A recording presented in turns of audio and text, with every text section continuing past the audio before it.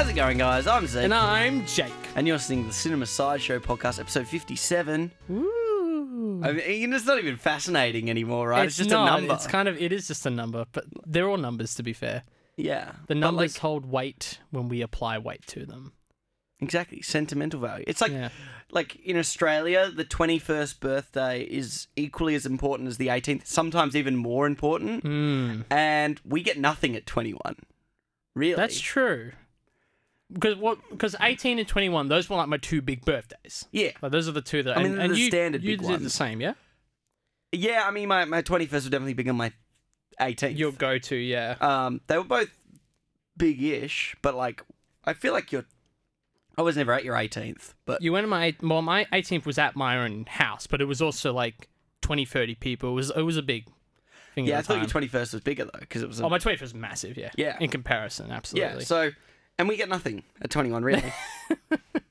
It's like, you know, you get At everything, 18, you get to drink. and you get your but- license. Yeah, yeah. So you get, like, all the things, whereas, yeah, it's very much an Americanized thing that's been adopted. Anyway, That's numbers true. discussion aside, Aside, yes. this is episode 57. How are you, Jake? I'm doing good. We've actually had a busy week, now that I think about it. We graduated, like, officially since Oh, yeah, our graduate episode. Yeah, Wore the right. hats. That was, we got some good photos. some There were some good gals. photos from that night. Yeah, it was nice. Um, we said hi. We didn't see each other much that night. Yeah, I But- mean, I was pretty quick in and out. You were in and out. Because I've been to that before, and I've been to, after my high school one, I was like, Right. I was very on the fence about going in the first place. I'm glad I did. I actually got to sit next to someone we know who Right. made my night way more interesting. Because you all got put in alphabetical order, so I got put next to someone that, Well, you were with Mooney. yeah, with Mooney, which, He guest starred on the Blue Velvet podcast. yes, Not this show yet. Maybe one day. maybe one day.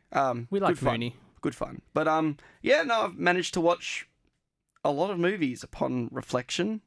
Yeah, I said your letterbox was pretty stuffed this week. Oh yeah. All snake attacks aside.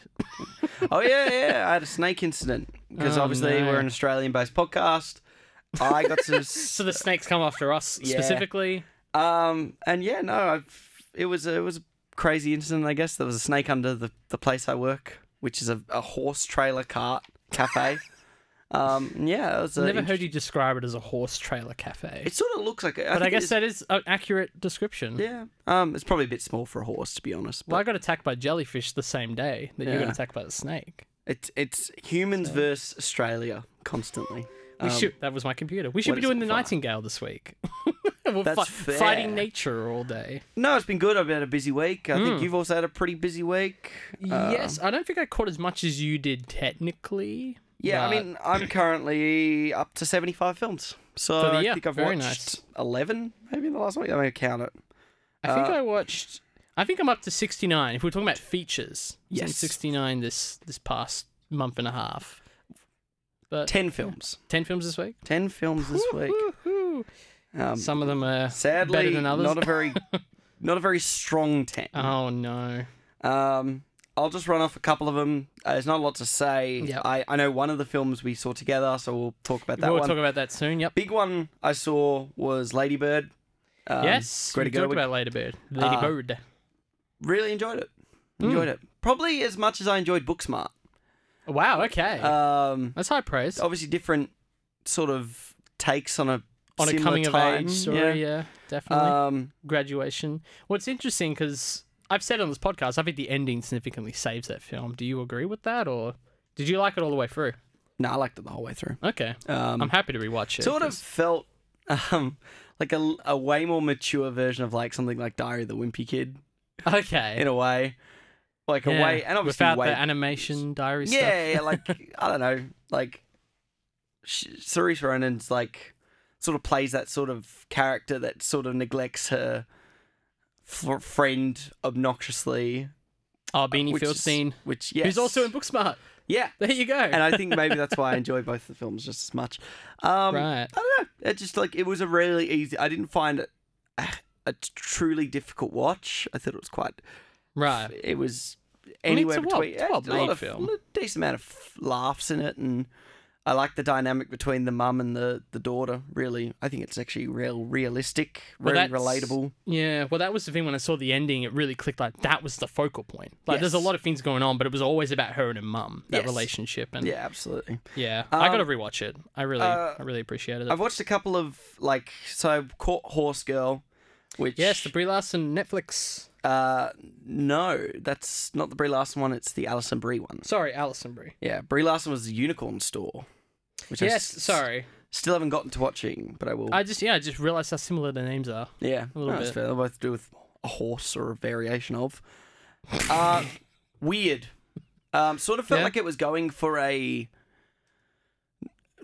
David Lynch sort of style. Okay. Because I saw the trailer. Obviously, it auto plays on Netflix, and it does have that. Ooh, something spooky's happening, but I don't know. Yeah, I mean, I haven't watched a lot of like Twin Peaks and stuff like that, but I feel like it was in that sort of school of there's just some weird stuff happening. Okay. And it just felt like the performances were a little shaky. I think Alison Brie may have been. I don't actually understand the story. I'd love for you to watch it and see if you could try and make it out. I'm keen. It sort of keen feels to like a watch girl it. just having a mental episode, and it takes some weird turns that I don't really want to disclose if you're going to watch it. I will watch it. Simply because they're turns that are like technically twists in the plot, but that you would never want to spoil if someone was going to commit to watching it. Gotcha. But unlike the film of the week, I don't think they pay off as nearly as effectively. Okay, in fact, a lot of them make you resonate the reaction. I'm keen to. This week I'm going to try and watch a lot of like new stuff. Stuff that's in cinemas, stuff that's in Netflix, all of that. Well, so in hindsight, actually, all the films I watched this week were from, at their oldest, 2012. So relatively recent. And most of them sat between 2016 and 2020. Like, literally only one of them is outside of that. Big, like, couple of positive ones, more importantly. Ingrid Goes West. Yes, I've been meaning to watch this too. You should. Kind of has enough similarities to your own film about social media. Okay, I like this. There's some weird social media themes with another film that I'll talk about maybe in a little bit. But Ingrid Goes West, and that was good. That was fun. I've seemed to really enjoy Elizabeth Olsen in all her films. I was going to say, I thought she was in this one. She gets, like, I was looking at the Letterboxd reviews, and people just think she's really one note. I don't think she is at all. I think she's really quite... a bit of everything. It might have been a different film with her in it, but when I read those comments, it was very much like, oh, she's like a perfect human being. Yeah. Which I think she is. So. Wyatt Russell's in it. He's good. Oh, yeah. Like Kurt Russell's son. But yeah, and then the lead performance by Aubrey Plaza was also pretty good. Oh, I like her, and she's actually not bad in Child's Play, the one they just put out last year. Okay, yeah. She seems like the weird sort of... I remember she was on, it was like Jimmy Kimmel or... one of those kind of late night shows, and she was like doing a Catwoman impersonation, but she was just like crawling on a desk and stuff, and so she's in Ingrid Goes West. Oh, that's in it. Yeah. So her love interest is like a Batman super fan. Gotcha. So there's a sex scene that involves her dressing up like Catwoman. So it makes sense in Jimmy Kimmel. But that was a pleasant surprise. I enjoyed that. And Human Traces, which was a directorial debut from a Kiwi director. Kiwi. And when I say directorial debut, I mean feature directorial debut. Gotcha. I would like to clarify that. We're going to celebrate the Kiwi filmmakers this week. Nick Gorman. It's literally his second film even listed on IMDb. First one off a poster. Yeah. Performance you're showing me. And then, the other one is literally a 15-minute short film. So, and it's sort of like a story told from the perspective of the three main characters. Yeah. Each has their own segmented part. Quite simple storytelling, but effective. And really good use of a very minimal budget. I haven't checked the budget of the film, but... you could tell it was very low range. I'm sure it would have been no higher than maybe $15,000-$20,000. It feels like that sort of... I could be severely underestimated. See if you can find that out. I'm very curious. So Human Traces. Is this on Netflix? Yes. Yeah, it is. Netflix Australia. I'm not sure about other countries. Netflix France. Can I say this? You've been whining about VPN for a few weeks now on this show. I tried it for... we'll get to the Oscar discussion in a minute, but I tried it for that, and man, I don't know. Well, I'll give you the logline and go from there. When a mysterious young man arrives at a remote subantarctic research station's secrets threaten the relationship of the married couple working on the island. Oh. It's good. I actually really enjoyed it. Okay. It was it's 80 minutes, so it's tight. Nice. In and out. Yes. So yeah, over to you. Beautiful. Well, to go on with your Ladybird discussion, I watched a film very similar to it and definitely felt like a very weaker version of Ladybird. I watched a film called Summer '03, which I think it just came out on Blu-ray over here, so I rented. I was like, I don't know anything about this film, let's watch it. And it's very Ladybird-esque coming-of-age story about this young girl, and it focuses a bit more on like her sexual awakening in this film. So it was an interesting idea, the idea that she's inspired by her grandma, who's now unloading all these secrets on her deathbed, so the family's all spiraling from these big reveals, like, oh, this person's not your actual mother, or this or that. But it felt really flat, and the main protagonist was very unlikable, so I just got to the end of it, I was like, this isn't grabbing me at all. Yeah, I had a couple of real duds too, yeah, between Horse Girl and... Some of the ones you watched this past week. A real strange one, Izzy and Ozzy, which was like meant to be a romantic comedy, but had a lot of really like... I don't know if these jokes translate well in Germany, because it was actually... Gotcha. It had a weird thing where I started watching it. It took me about 20 minutes to realise that it was English dubbed. Yeah. Because like the mouth wasn't out of sync, and sometimes like... I don't know, my cable on my TV puts it out of a little bit out of sync. Yeah, it might be your TV outputs. It's not working properly. But then it turns out it's a German film that plays for you automatically in Netflix with an English dub if it has it. Right. Which I actually think is really weird. I think my mum's watched shows on Netflix that do this. Because I noticed it too. I was like, what's going on? So they do dub English over their German speaking. Yeah. And they automatically put you on that one, which obviously... Yeah, because obviously you can pick your soundtracks, which one to play on streaming services. Wasn't good, though.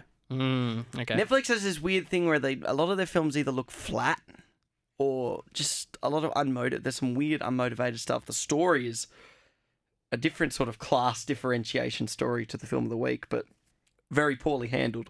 Gotcha. I didn't Seems to enjoy be the theme of the week. Just pushing a lot of movies that kind of reflect on the film of the week, but in a not so great way. Yeah, exactly. And then obviously, that's pretty much it. And then the other film we saw together. Yes. We'll get to that in a moment because I think that's going to be an interesting back and forth.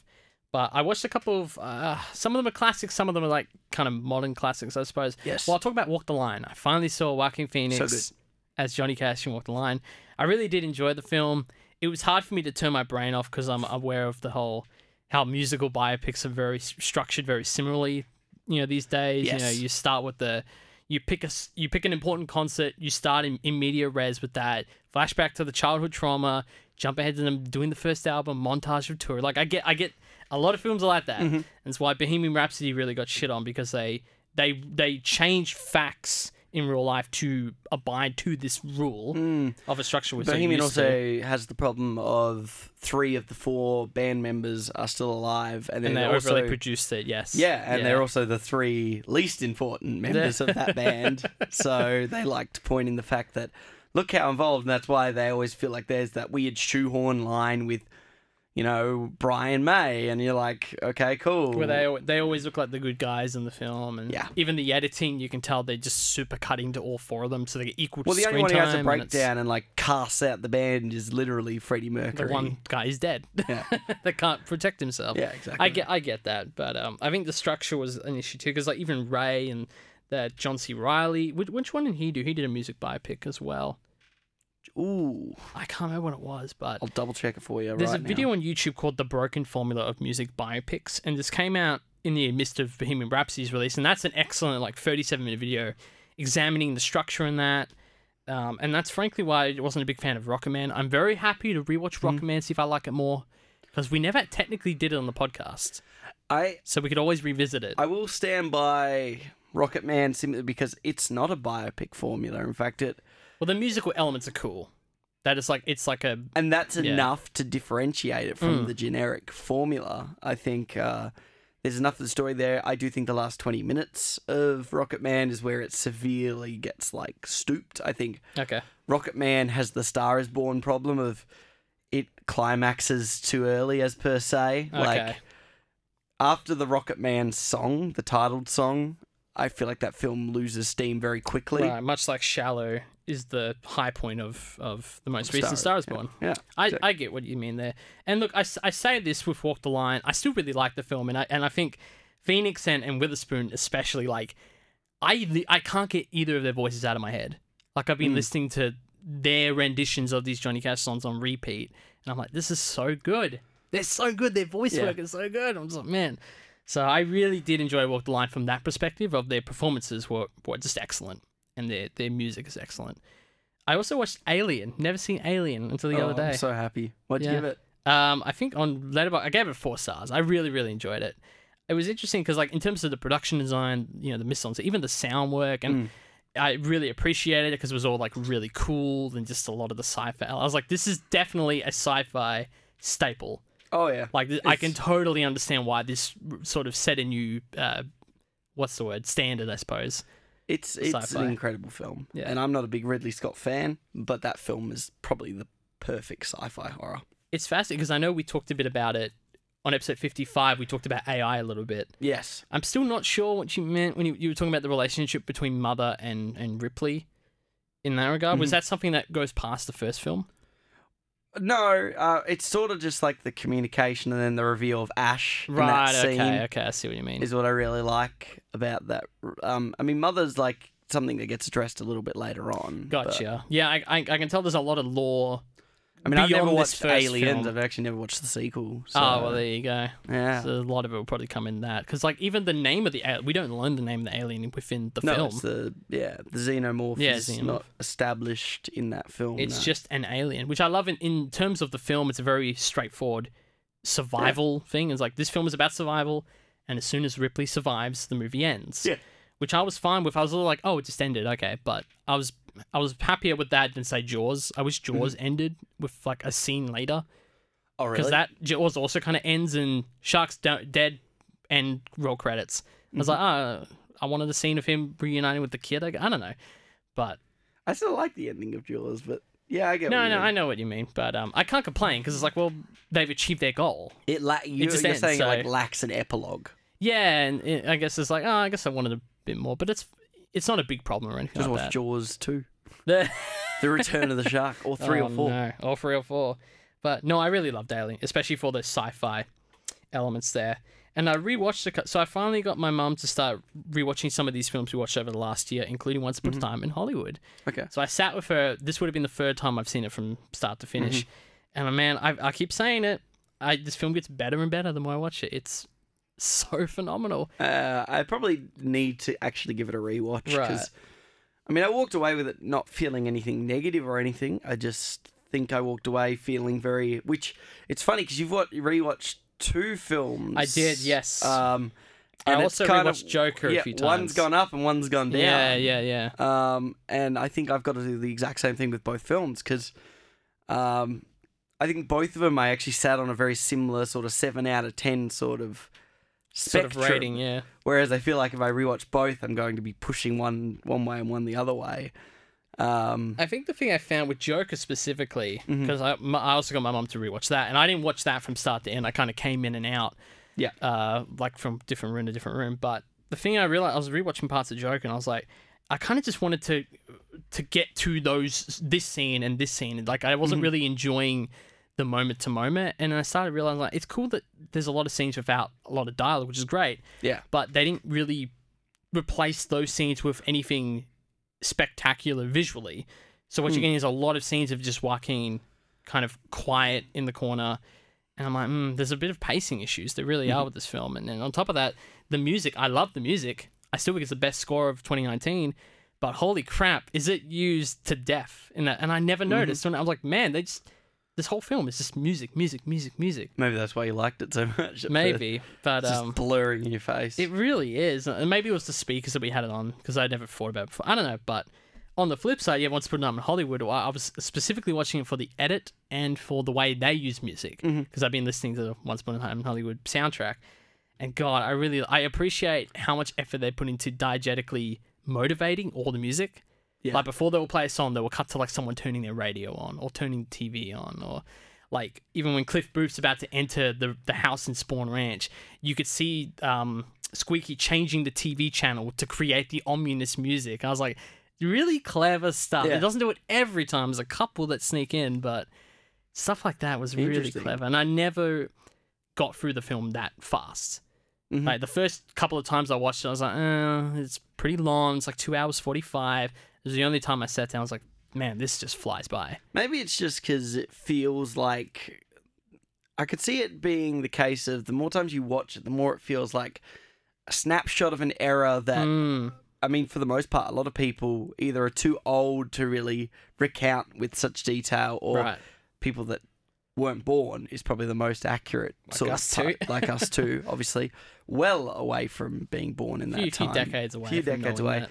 So, because it captures a time so perfectly, it almost feels like you're getting a look into a world that you were never supposed to look into, and thus you keep wanting to just go back to it. I think you've hit the nail on the head, especially with the music, because the music puts you in there. Yeah. You know, the soundtrack includes commercial jingles. I think it's like, you're the right. lack of things like Brad Pitt really having a character arc, or Margot Robbie even really having a character arc. Her being a real backdrop to the film, not really part of the plot, so to speak. I mean, for the most part, there is no plot. In fact, I feel like Leo, for the most part, gets... He gets a thin plot, but that's about it. And his arc gets kind of resolved 2/3 into the film. Right. Like, when he gives that speech and the girl whispers in his ear that, like, he's the best actor. Yeah, that's his arc. You're right. It's complete 2/3 of the way in. Yeah, and then, like, the last third is more just the payoff of just, like, these bloody moppets coming in just to get killed, basically. The ending I love so much, just because of what it means for that version of Hollywood. Right, the fantasy world that they create. I think you're dead on the nail. Is watching that film, you were now immersed into this world, and it's a hangout film. You're just hanging out with Leo and Brad. Yeah. And I think that's why I like it the more I watch it, because like I'm not waiting for the plot. I'm not like, how is this, It's really awkward for people that don't know them to approach them now and just act like they've been hanging out with them this whole time.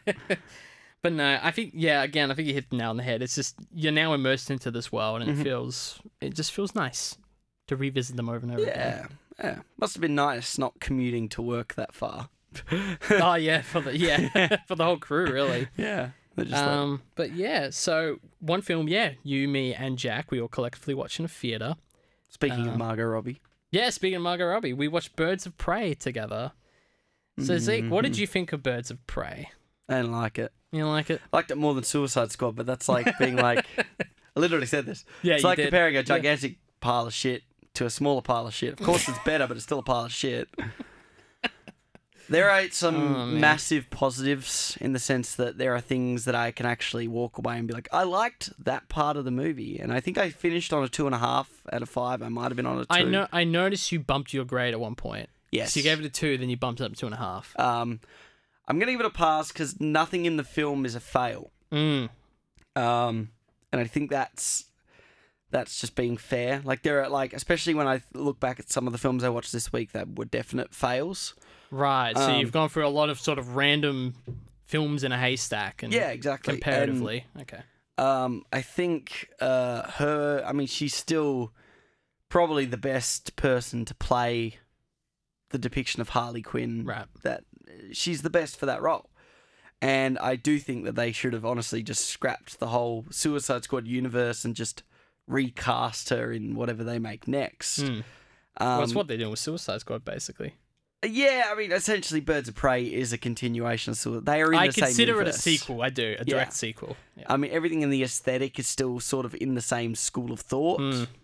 It's definitely not in the Snyder school of thought, and it's definitely not in the Phillips school of thought. So, it's more in that unit. That's the closest example to it. So, it's an improvement. Hugh McGregor is an amazing campy villain. Yeah, he gave me Gary Oldman vibes from Leon the Professional. Like, that was totally his sort of character direction there. I think he gets a little inconsistent towards the end. I think the guy you start with and the guy you finish... I just remembered, like, some of the stuff he uses as insults. Yeah, I just feel like he goes from being sort of the rich boy who's pretending to be a villain, sort of more in, like, potentially in the Syndrome school of thought. Syndrome! Where it's like this guy's got all the money and he's really not a villain at all, but he's sort of a villain. He's an imposing threat because of the power he has, not because of the person he is. Whereas like someone like, you know, like you take like even Tom Hardy's Bane or Joker, who are like very present threats. Because they're individual presence in their own. Like Bane has an army, but Bane physically can go toe to toe with Bat. So exactly. Different type of villain, absolutely. I don't know. There were bits I liked, like there's some funny humor. I'm really getting sick of. I thought some of the music was overwhelming, right? Okay, and unnecessary. It got to the point where it was, particularly in the first half of the film. I had a lot more problems with the first half of the film than the second half of the film. The police station sequence, which takes place first, second transition act time. First hour at least. First hour, yeah.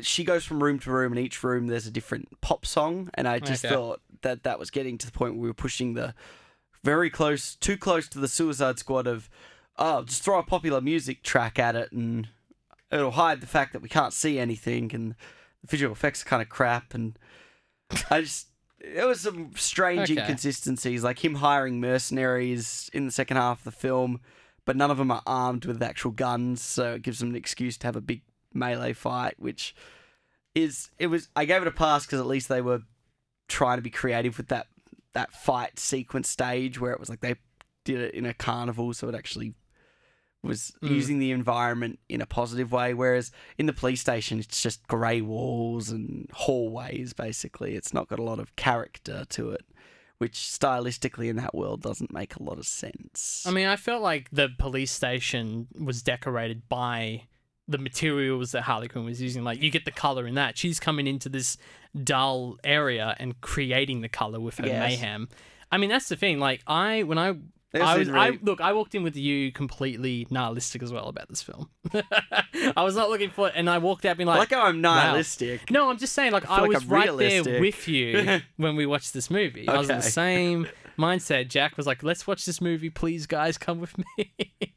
And honestly, I was actually like really keen. I was like, I really enjoyed that, I'm going to be honest. And just like a lot of stuff, like I just feel like I picked up on a lot of... But you didn't enjoy Guardians. I don't understand it. I didn't enjoy Guardians 2. Yeah, but I'll rewatch it. But this honestly was my favorite DCEU film. I'm just including like Wonder Woman and that. I think it's better than those films. It should have been called Harley Quinn versus the World. I'm so sick of these movies, to be honest. Like, just don't go next time. I won't. I'll go with Jack. I'm done. When I was watching the Wonder Woman 84 trailer, I was like, I could not be caring less, and it's got Chris Pine in it. Right. And he's like, you know how that film's going to go. It's going to be one of those things where he comes back for a short bit, but he has to go back, or something like that.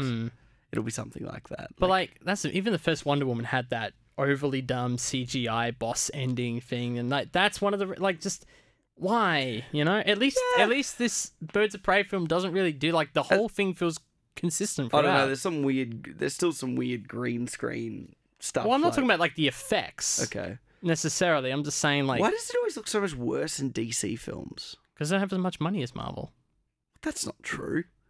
What do you how much money do they Marvel, throw? They make like $1 billion by putting out literally anything. No, but like the budget of the films are pretty similar. Yeah, but they probably dedicate them to other aspects. Then I don't know. I mean, like they probably use the same CGI houses as well. It's just money, I guarantee. Maybe they're like slipping a bit of money to just sabotage. But look, no, I actually did really enjoy this film. Okay. I even thought like narratively it was quite solid, and even the fact that like there was this reverse and fast forward rewind sort of structure, which I actually thought was really. I was like, how is this motivated? And then it kind of clicked. I'm like, well, it is in the sense that this is Harley Quinn doing the VO, telling the story, who's very sporadic in nature. Yeah. So that motivates her being like, rewinding back to this scene, like, oh, wait, let's talk about this. Oh, let's go here. I want to jump to this part. I like this part. I mean, there are things I definitely appreciated more. I thought, I still think that the sort of, they could have made this film, definitely more a Harley Quinn versus the world story. And that should have been the title. A little Scott Pilgrim throwaway. Like, why not? Yeah, bloody... What's her name's in the film? I didn't quote the Birds of Prey just didn't care for it that much. It felt like the only reason they did a Birds of Prey film was literally because it would be an all-women's cast and the money that comes with that sort of motivation. I mean, they're not making that much money from this film. It didn't work out too well for them, unfortunately. But we're arguing where the marketing team sat in a room and we're like, where we're going next. That's why they picked this. I would prefer to film... They may have had some of these characters in it, but not the weird sort of... And they all join forces at the end to fight. I would have preferred just to have her, because it sort of made sense, because they were trying to get rid of the whole Jared. They cut Jared Leto Oh my God, how great is that? They literally, like, crop him out of old shots. Yeah. Which I actually like, because it's, like, That's so obvious, like, we don't want anything to do with him. But, and I like the idea that it's sort of her coming into her own. She actually does have... her arc should have been more about codependence to independence, and I think by having the Birds of Prey there, it becomes a little too murky. I get it. I agree it's not like the most crystal, because you're right. That is the arc, and she has to become sort of independent. And I think she gets that a little bit with the kid, but even though she does... we won't spoil it. Yeah. But even though she does what she does towards the end of the film, I think you're right. The fact that there is a Birds of Prey, there is this group. Yeah. You're right. It does muddle it a little bit. I'm going to lie there. It makes it a little too, like... Well, she doesn't super, like... Yeah, to it, like... Yeah, like, without going huge... I mean, obviously, it's in the title. You know, like... You get from the idea they're obviously going to team up by the end. I think it's in the trailer, too. That there's I mean, it's the obvious structure that these films take now. Yeah, and by doing that, she's not really finding independence. She's just finding... She's like, she still comes off independent, but not super... Sort of in the same way that the Guardians characters feel independent, but also... particularly in the first one, at least, they're a little bit more separate entities of each other that come together at the end, but like by the second one, they're definitely a group. But I don't know, yeah, it just sort of makes that story very murky. It would have been better if it was more just her squirming out of situations and then finding her independence. There was a bit of that. With a bit of help. I like the graphic stuff when each person, she's like ronned in one way or another, and it comes up with a little graphics. Yeah. Ding ding. Like that stuff was stylistically consistent. At least, thank God, you know. Yeah. I mean, it's Suicide Squad was not that. There was no family. There was no family line. We're a family. It's about family. I do not care for the Stranger Things Wonder Woman. It should be called Harley Quinn and her family. And they didn't over-sexualize her like they did in Suicide Squad. No, it was great. You could tell that like her costumes were like really like cool, but you're right. There wasn't any overly sexual camera movements or any of that stuff. She wasn't like the too far in the wrong direction. She wasn't like in a full bodysuit to cover every like. But also her ass wasn't hanging out in all the shots. Well, she wasn't leaning over to get a handbag. Oh yeah. We're bad. What bad guys? She's still what we do. I like. She's her not in the bad role. enough in this film though. I think she doesn't have. The problem is, ever since Deadpool, I feel like every sort of like film, like the bad guys are actually the good guys. It just doesn't work as well because Deadpool does kill people, and for the longest time in this film, she doesn't actually kill anyone. I thought it was like motivated in the sense that the version of Harley Quinn in this story is she's not like she's a bad person, but she's also, in terms of her motivation, she's not out to kill people. I guess, but then you got things like, all those characters that like wronged her, right? And some of the things she did to some of those people. Broke those kneecaps, and she kicks a lot of people in this film. Yeah, she breaks a lot of legs. I mean, that's her openings, and that's it. That comes back to a bit of tonal inconsistency. It's a really funny bit where she just jumps on that dude's legs and they invert, but that's in the first 5 minutes of the film. So it's sort of like if she's so casually just going to jump on someone's legs and break both their legs, she would probably be pretty comfortable with killing people. So the fact that she doesn't kill anyone. I don't know about you, Jake, that's but a bit of a stretch. Breaking someone's legs and then viciously... And I'm not saying she's not doing breaking someone's legs. It's not exactly. Like... It's casual. It's not him in a back room, like her in a back room being like, I'm going to break your legs if you don't tell me the X, Y, or Z. She's like, he's being a dick to me. Jumps on both his legs. Does it in the most comically, like, horrible way possible. It really feels out of nowhere, and that's what makes the joke funny, but it also makes, like, when she walks into the police... And the real thing is, she couldn't kill cops, because that would make her too much of a bad guy. So she had to sandbag I thought the them. reason she used the sandwich is because she was poor at that point. She could barely afford the sandwich. So I thought she just had to make do with like whatever Those fun guys are weapons. expensive. I'm sorry. That's my point. We're arguing silly semantics. Yeah, it doesn't matter. I actually really enjoyed this film. I actually recommend you go see it. If you thought Suicide Squad should have been good, this is as good as you're going to get, I think, in that regard. I agree. But, yeah. All right. Well, unless there's anything pressing you want to talk about, I think we can... Nah, you should ready to jump in? should have announced our Oscar ballots. Right. So, since our last episode, the 2020 Oscars Academy Awards have taken place. We did our ballot last week, our predictions, and I have the results. Zeke, you do not know what your results are. No. So, Deliberately, we caught up, obviously, to see Birds of Prey and... talked a bit about it, but I don't know my results. I don't think I did well. It's interesting. That's all I'm going to say. That's what someone says when you fail a test. All right, guys. So we're going to go through every single category that won at the 2020 Oscars. We'll be brief. We won't take too long on this. We'll just go through some of our answers. All right. So for the animated short film category, you went for Memorable, which I wish that would win. But it went to Hair Love, which I had a feeling would win just because of sort of the... I don't want to say political, but in terms of what the film is, it's about a young black lady with self-image and doing hair and stuff, and it's very Disney-esque animation style. So that ended up winning. So I got a point in that one. For short film live action, we both lost this one. You went with Saria, and I went with Nefta Football Club. It went to the worst one, The Neighbor's Window. That film is not good. You watch it, Zeke. You watch it. It's not good. Power of marketing, baby. I think it was the only fully English short film. So that might have had to do with Power of speaking English. Power of language. For documentary short subject, Zeke, you were correct. You did Learning to Skateboard in a War Zone If You're a Girl. You were right on picking that title. It's got Warzone, it's got girls, it's got skateboards. That's all you need. It's sick, bro. You got that point. I didn't. I went for In the Absence. I went with my heart, and I lost on that one. So we're 1-1. That's okay. We're both... Yeah. Yes, we're both 1-1 so far. Cool. For visual effects, we both went with Avengers Endgame. It went to 1917. So, I can see that. Physical. It's sort of the physical effects too. The shot of the plane going through the thing, that was awesome. Yeah. With them jumping out of the way. It's one of those how did they do that sort of thing. So I can see it. But I think Avengers, it would have been nice to see it get a tick, I guess, there. Yeah, I mean, I give it to that. Yeah. For film editing, I went with my heart on this one. I voted Parasite. You went with The Irishman. I would have been happy for either of those two won. Ford v Ferrari won this category. Which I can see... Can't even remember the edit in that film. Yeah, just because of the pacing with that final race. It's like a 40-minute race. I could ask in the Sarah length about of the editing, but she fell asleep. I'm not happy. I think Parasite has a way better edit than this film. But hey, I'm happy. Whatever.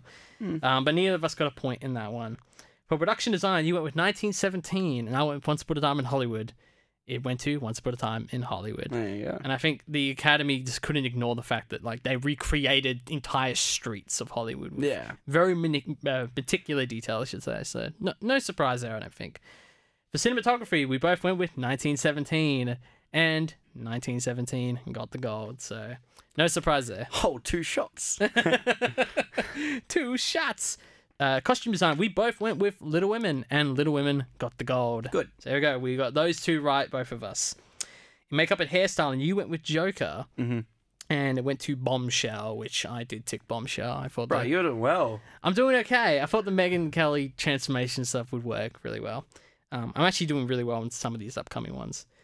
So for sound editing and sound mixing, I went for 1917 across both categories. That's they just picked the same film. Yep. Not this year. They gave sound editing to Ford v Ferrari and sound mixing to 1917. And unfortunately, Zeke, you went for 1917 in the wrong category. You picked editing and went to mixing. And neither of us voted for Ford v Ferrari in this case. Now, because I went for 1917 in both categories, I kind of got that. I went for both. I at least got one sort of thing out of that. So I didn't expect that at all. But I'm also not angry about it. That's fine. Yeah. Original song, we both went for I'm Gonna Love Me Again by Rocket Man, and of course, Rocket Man won the gold. Elton John After Party, baby! Yeah, boy! And yes, he did have an after party this year. There you go. Original score, again, we both knocked it out of the park with Joker. Joker won Best Original Score. Look at that. So there you go. Double tick for us. For international feature film, so I went with Parasite. Zeke, you went with your heart on this one. You went with Pain and Glory. You fool. And of course, Parasite won the Best International Feature. I know we're going to talk about the film in a bit, but would you have changed your decision on that if you had seen Parasite? No. Okay. Still think Pain and Glory was my favourite film from last year. Damn. Okay, fair enough. I would love to talk more about Pain and Glory. Mm-hmm. All right, we're up to feature documentary. You went with Honeyland, and I would have loved for Honeyland to win, but unfortunately still a good film, but it went to American Factory, which I figured the whole Obama creation sort of American-Chinese culture clash, I thought it would fit nice for their pick.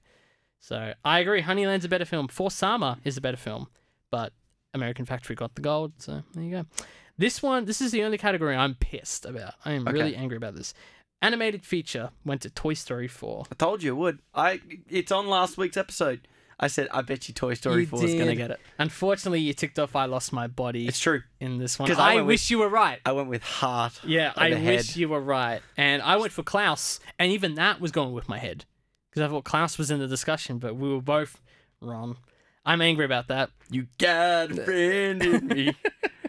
Now, I mean, original screenplay and adapted screenplay. Dumb movie. Major upsets, and I think in both of these categories. Which one? So, adapted screenplay went to Jojo Rabbit, which I'm actually really happy about. Did he go up? Taika, yeah, he did a speech. What did he say? I don't think I've seen his backstage speech, which like when they win the award, they come off stage. They have like a press. It? I think he solo wrote it. Bro, it's good to see him get one. Oh, he's great. He's Kiwi representation. rooster. He is, man. His backstage speech, you got to find it. Well, because he press questions and stuff. That is amazing. He just like messes with all of the journalists. Oh, really? So yeah, he just takes the piss out of them. So funny. I'm really happy with that. Neither of us got the tick because I went with Little Women. You went with The Irishman. And similar case with original screenplay. We both went for Once Upon a Time in Hollywood. And did you go with your heart on this one, or what did you... For original screenplay? Yeah, for Once Upon a Time in Hollywood. Yeah, I think both. Oh, no, definitely head for... Oh, okay. See, I did too, because it won screenplay at the Globes, I believe. Yeah, and it's Hollywood. Yeah, exactly. It's got Hollywood in the title. Well, shocking display. It went to Parasite, which I was so pleasantly surprised. I'm going to wait for you to finish before I make a comment about this year's Oscars. Okay. Controversial opinion. We'll go into our 4 acting categories, and there were no surprises in this category. If you followed the SAGs and the Globes and all that stuff, there were no surprises. So, Joaquin Phoenix for Joker and Renee Zellweger for Judy in the leading categories. So I got these both right. I think you went with your heart on both of these. Mm-hmm. You went with Saoirse Ronan for Little Women and Adam Driver for Marriage Story. So it would have been cool to see either of them win. I would have loved to have seen either of them win. But... Right, Adam Driver was way better. Damn, than Joaquin. I mean, I think it just comes back to it's like, and I like Heath Ledger's Joker, but I feel like every single person, actor or non-actor, thinks they make a good Joker. Right. I mean, certainly not Jared Leto. Everyone makes fun of him, yet every Halloween, everyone dresses up like Joker. Every second dude dresses up. A lot of people dress up like Joker, Jay. Come on. What, you mean the Jared Leto version? Oh, no, not the Leto. Oh, no. I was going to say. Definitely the Ledger and definitely going to be the Joaquin one. Oh, yeah. And they're all like, everyone thinks they look so cool and they're so edgy. And the reality is you just look like a moppet. Like, you look like a clown. Using moppet a lot Societal today. clown. It's my word of the week. All right. Well, I mean, I'm not upset about any of these, but I think Renee Zellweger for Judy. I think even though she sort of had it in the bag, but I was like, I would have liked to have seen a bit of competition, bit of a nice. No, there's enough surprises for an Oscars. Right, Oscars for don't this want to year. be No, I feel too progressive. They want to be enough to leave the audience feel like they're growing. Oh my god. I've got a comment. I know. All right, well, for supporting, we both were on the money with this. Brad Pitt for Once Upon a Time in Hollywood, Laura Dern for Marriage Story. We both got both points for that one. Now here we go. Zeke, we were both really thrown for a loop in the directing and the best picture category. We both went for Sam Mendes for directing. And everything led up to Sam Mendes winning best direction with the situation of him. I can't remember which award show, but he did tie with Bong Joon Ho at one other award show. They did tie for best director. But then Bong Joon Ho won the award. And when I saw that, because I tried to watch the Oscars live, I made a boo-boo with my VPN network situation, so I had to sort of track it. Me and Mel sitting together and tracked like live online what the winners are. When I saw Bong Joon Ho's name for direction, I like freaked out. I was like, holy shit. Yeah. Like, that's insane. And his speech, you got to watch specifically his direction speech for the Oscars. That might be one of the best Oscar speeches ever. Because he had to get up there. He did a lot of speeches that night. But that was a shock to me. We both went with Sam Mendes. We lost. I'm kind of glad I lost this category. Oh, yeah, for sure. And for Best Picture, I'm also glad that I lost, because I went for 1917, you went for Once Upon a Time in Hollywood. We both used our heads for this one. Yeah. And, of course, I went to Parasite, which I couldn't be more happy about that result. But that was it. Before you get into your comment, whatever that may be, our final scores, which they're kind of quite deviated apart now that we just went through it and we got a lot right, a lot wrong. You got 7 out of 24 categories correct. Seems a little low, but I guess it's technically correct. And I got 14 out of 24 categories. You passed. I passed. Yeah, I got past 50%.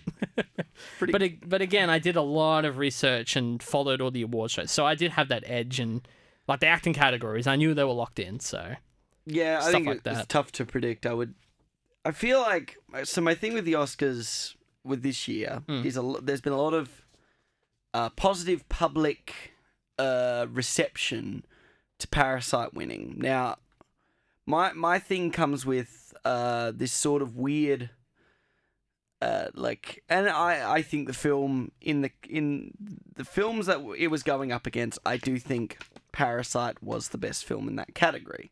For Best Picture? Yes, absolutely. I agree with you. Yeah. And I do probably think he probably had the best direction in hindsight out of the directors. But I think a lot of the positive, I just look at the way media represented the Oscars prior to the Oscars, right, and then post Oscars, and everyone was very quick to jump on the, Parasite deserved it the whole time, even though prior to the fact, before the pre-Oscars, there were people like you who wanted you vocalized that you wanted Parasite to win prior to, but you were in the minority, Jake, because... Am I in the minority, though? Well, you were in the minority of people that vocalized that they wanted it, they wanted it to win, or it was maybe they wanted it to win, but they didn't expect it to win. Right. And I feel like I don't think anyone was like, it has it in the bag. I don't think anyone thought that. Oh, no one thought that. Because it's an upset for sure, yeah. Oh, for sure, yeah. My thing is, as a result of the upset occurring, I always get annoyed when the media goes, oh, yeah, I totally saw that coming. Yeah, it's so great that this foreign film, it's like the first one in 92 years, and it's like, wow, it took 92. That was my thing. It did take 92 years, yeah. 92 years. 92 for a non-English film to win Best Picture, it's like, are you taking the... It just feels like... Maybe it's just past the point. I mean, at the end of the day, there's a lot of political stuff with the Oscars. It's an actors' union vote. There's a lot of stipulations to what makes you an Oscar member. A lot of things that people don't know the actual logistics of how the Oscars work. In terms of their promotional campaigns and getting films in certain categories and all that stuff. The reality is, the reason why it took 92 years, Jake, is because the Oscars is this sort of self-promotion club, because it's an actors union guild award. It's just the most well-known one. It's a bunch of previous actors, which is why a majority of the people that vote in the Oscars are, well, for the last 90 years have generally been old white men, because for the longest time white men were the predominant group in acting in Hollywood. Well, we should clarify that actors vote for the acting category. There are directors and editors and costume. There are other people in the academy, but a lot of them for the last 90 years have been white men. It's just that's not that was just the way the world was But that's the thing. We're seeing that change only in the last few years. We've seen more diversity in the actual Academy members. Yeah. And apparently it's also grown exponentially. There's actually way more members now than there were 10 years ago. And people have to now renew their membership by participating in the community. So, for an example, Meatloaf is a part of the Acting Academy. Wait, what? Like, he's in... Who's Meatloaf? Meatloaf, like the musician? Bro, you had never heard of Meatloaf? Okay, well, he's a musician. I thought you were talking about food. No.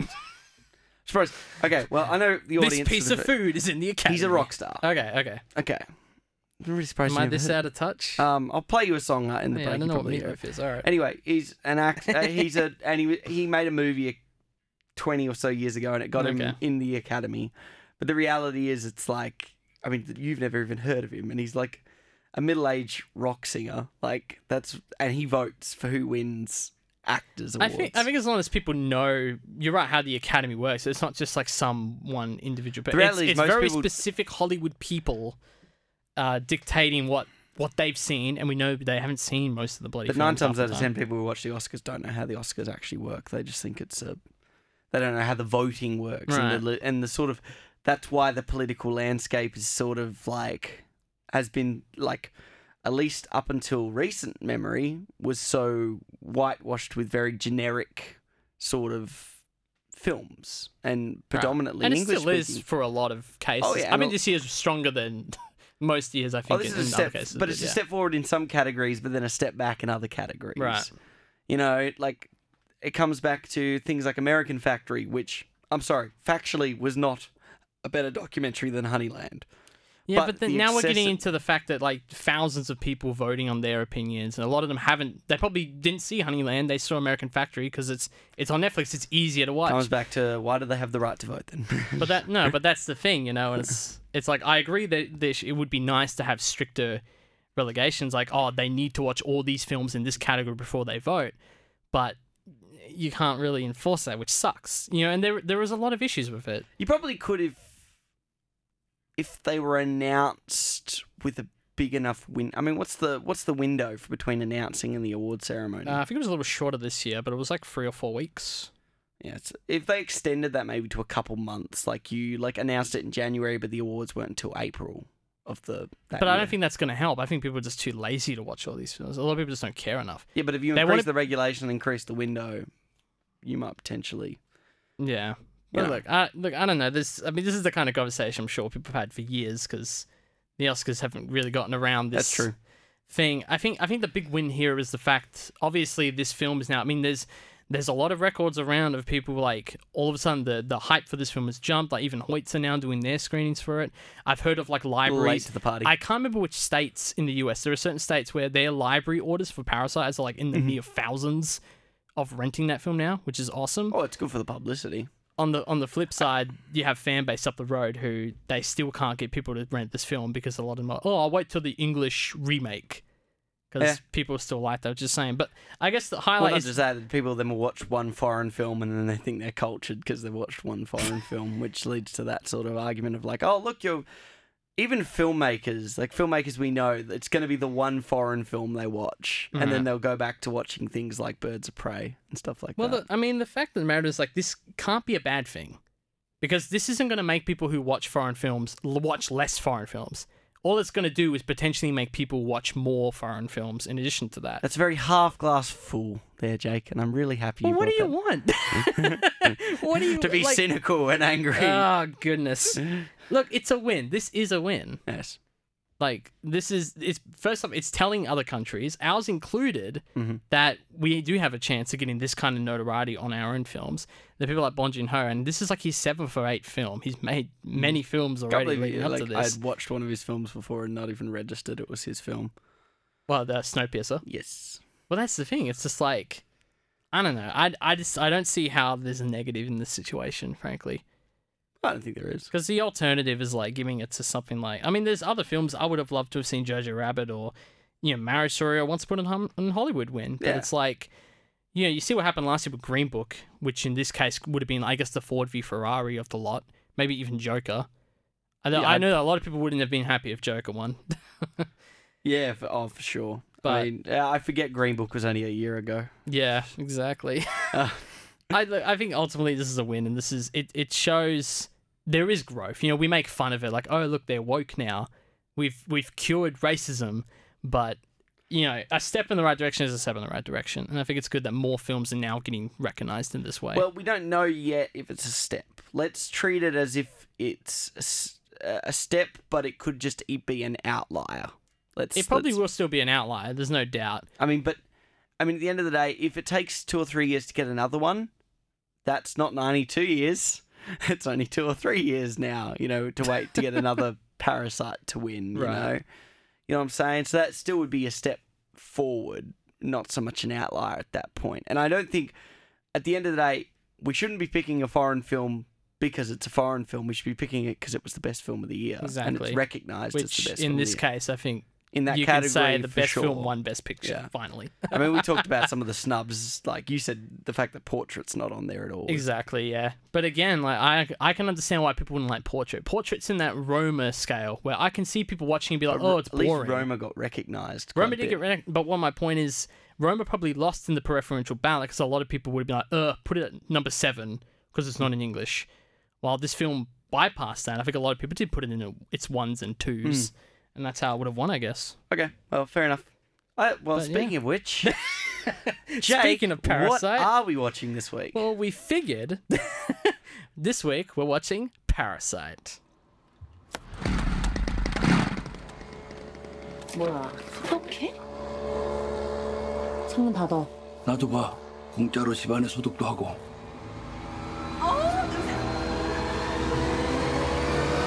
Greed and class discrimination threaten the newly formed symbiotic relationship of the wealthy Park family and the destitute Kim clan. This film was released on the 15th of June in Australia. In 2019. We've had it for a long time here, so... I guess it sort of makes sense. We tend to get a lot of the Oriental sort of films. I think Madman just really jumped on this film very early. And it's still at Luna. I actually noticed that on your Blu-ray that you lent me. Yes. Because I watched this on Blu-ray. You've watched it. I watched it twice in a cinema. Okay. And I've rewatched the Blu-ray a few times. Okay. So, Mad Men's doing that thing where it's like showcasing all of its winning films that it's got. And it's funny because I've watched a couple of them, and there were a couple I've been intending to watch, like Blackfish, which was on the DVD. Okay, yeah. Which I heard is a documentary about a killer whale. Anyway, that was a tangent, but... this film... A tangent on this show? I actually think we're pretty good with our tangents. We're good. Way better than the Blue Velvet of old. But this film was obviously directed by Bong Joon Ho. And he's very famous now. Yeah. If he wasn't before, definitely now. You've actually caught a lot more of his films in the last... day. So yesterday, over the weekend, I watched... The Housemaid, which is a 1960s South Korean film that inspired Parasite. Okay. And you can actually find that on YouTube. It was restored by the World Cinema Foundation, Scorsese's own preservation of film society sort of thing. Really cool. But check that out as well. What a champion he is. He is a good boy. We should have him on the show one day, Zeke. Oh, yeah. I'll give Martin a call. Give a cheeky text. But then yesterday, I watched Memories of Murder and The Host, which are 2 very successful films of his that he did earlier in his career. I think that was Memories of Murder was 2003, and The Host was 2006, which was his monster movie, and both very well reviewed. I didn't get a chance to watch Snowpiercer this morning. I wanted to, but I had to write a million notes for this film. I can help you fill in the blanks, because that's the only one I've watched from him other than this film. I watched Snowpiercer probably mid last year. Oh, well, there you go. So I know you were a fan of it. You didn't like the ending so much. Yeah, the ending sucked. I'm sorry. I'll watch it tonight. Very much like the first half, maybe even the first 2/3. Like, I was sitting on like an 8 out of 10 up until the ending, and then the ending just was like, oh, it got Rocket Man. It Rocket Man out of there. Rocket Man out. Last 20 minutes, I was like, why? Basically, I mean, like it's quite Western. It's quite a strong Western cast. It's definitely his most Western film. Because obviously it's got Chris Evans at the head. It's got Ed Harris in it. Tilda Swinton. And Song Kang-ho's in it as well, who's the dad in this film. Whoa, That's yeah, him. He is. He's actually in most of Bond's films, because he's also in Memories of Murder and The Host. He's got long hair, and that's why I didn't register in Snowpiercer. He's a bit of a... You just wouldn't have known him he's then. a bit of a... Yeah, I know, but like even facial. Oh, right. Even now, like facial recognition. Gotcha. Yeah, obviously he's not as important in that film as he is, I think, in... I mean, he's way more critical in Parasite than he is in Snowpiercer. And even in those other two films I mentioned, he is like the main character, or at least in the top 2 or 3 main characters. It's definitely a cool concept, Snowpiercer. I think both... He's seen, from the 2 films I've watched, and I don't know if you can concur with the 2 other ones you've watched. I've seen, which were much earlier in his career. He actually really does like limiting his locations. Pretty well. Yeah. Like they're pretty. In Parasite as well. That's true. Like Parasite is kind of conformed to only 3 or 4 locations with a cupola. Like if you include the street that connects to the Kim's house, they're really only 2 locations. Yeah, and maybe the car. The car has and enough. they're driving around in the car, obviously. Yeah. But like, bro, you can do that in a green screen studio. No, but you're exactly right. Very minimal locations. I would say the 2 that I saw do not confine to this rule. I think Memories of Murder, which is a detective story, very Seven-esque, and The Host, which is a monster film where there's a lot of underground sewers and running in the streets and quarantine tents. So I would say the 2 that I saw, a lot of locations. Okay. Unlike Parasite and... Snowpiercer, Snowpiercer is all confined to a train. Okay, so there you go. A set of rooms, really. Yeah. And which, from a, like, it would obviously come off as a cheaper pitch because essentially most of it's shot in a studio. Yeah. Obviously. Well, it's fascinating because you would think later on in his year, this is like his 7th film, I think, that he would be using more locations the further into his career. Perhaps it's a maturity thing. Like he's accepted maybe. the fact that he only needs a couple of locations to tell his story. I really appreciate that. And particularly with Parasite, the locations are very elaborate and very distinguished from one another. Just a little bit. It's the same thing in Snowpiercer too. He clearly likes talking about the class differentiation concept. I mean, the whole purpose in Snowpiercer is literally the line fight to the front. Poor people at the back, rich people at the front. Very clear sort of visual motifs there, yeah. It's hugely visual, yeah. I'm keen to see it tonight, I really am. I think there's an intelligence with Parasite that... Snowpiercer, ironically, you were talking about that in the first half of the show, how there will be an English adaptation of Parasite. Yes, we'll talk about it pretty soon, but they are planning that, yes. And I would honestly just say watch Snowpiercer. There's enough there to like... That is the English adaptation? Yeah. Yeah, fair enough. Yeah, Chris Evans is still very American. He's like, yeah, gotta fight to the front. And then Ed Harris is like the bad guy because he's Ed Harris, so... Right. That's great. I think there's enough there. I think there's enough similarity. It's class differentiation too, and it's some people are more equal than others, which is sort of the similar. I've heard that definitely the further into the Bong Joon Ho's career, the more he started focusing on class difference. Because I didn't get a lot of that in The Host or Memories of Murder. Those were very much, they were kind of genre films. It could do a lot with like himself too. I don't know a lot about his personal life. Perhaps he started at one end of the spectrum, and obviously now he's on the other end of the spectrum. Yeah, you would hope so. I can't imagine him in the Kim's house after these accolades, if you will. So perhaps this has come from his sort of maybe his like opening his own eyes and not being so absolutely narrow-minded to that stuff, which often I feel like a lot of Hollywood, obviously they're in their own world. I mean, Ricky Gervais made a joke of it at the Globes, right? Right, yeah. How get up there, get your award, stop pretending like you guys can talk about the world because you guys most can't. of you didn't go to school or something. Yes. It's pretty funny. It was pretty Whereas funny. someone like Bong Joon Ho probably actually had to push very hard to get there. So he's probably... I don't know. No, that's me just speculating. No, I think you're completely... Because Hollywood and South Korea are two very different places culturally. Absolutely. So you're probably right. I feel like his social commentary is justified, whereas some people...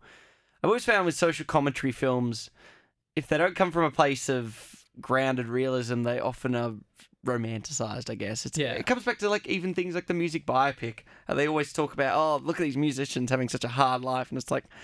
And those stories are being told by directors who probably had no experience of that in real life. Yeah, no, I get you completely. And I think if you go on the Parasite Wikipedia page, I actually think there is a little blurb about Bong Joon Ho's like personal inspirations for him. I didn't read it too well, but you might be on the money. I think there is sort of a personal touch to the haves and have-nots. Well, you wouldn't be continually coming back to similar sort of story beats in different admit in different aesthetical environments. Like obviously Snowpiercer is based off a book. Okay, I didn't know that. I'm pretty sure it's based off a book. I have to double check that Right. one. But yeah, like it's obviously, but it's got very much. It's more fictionalized. It's sort of got more in the Hunger Games sort of class differentiation. Well, whereas Parasite's very domestic. no, it's reality. Yeah. It's the reality of the world. And I said this to you before the show recording.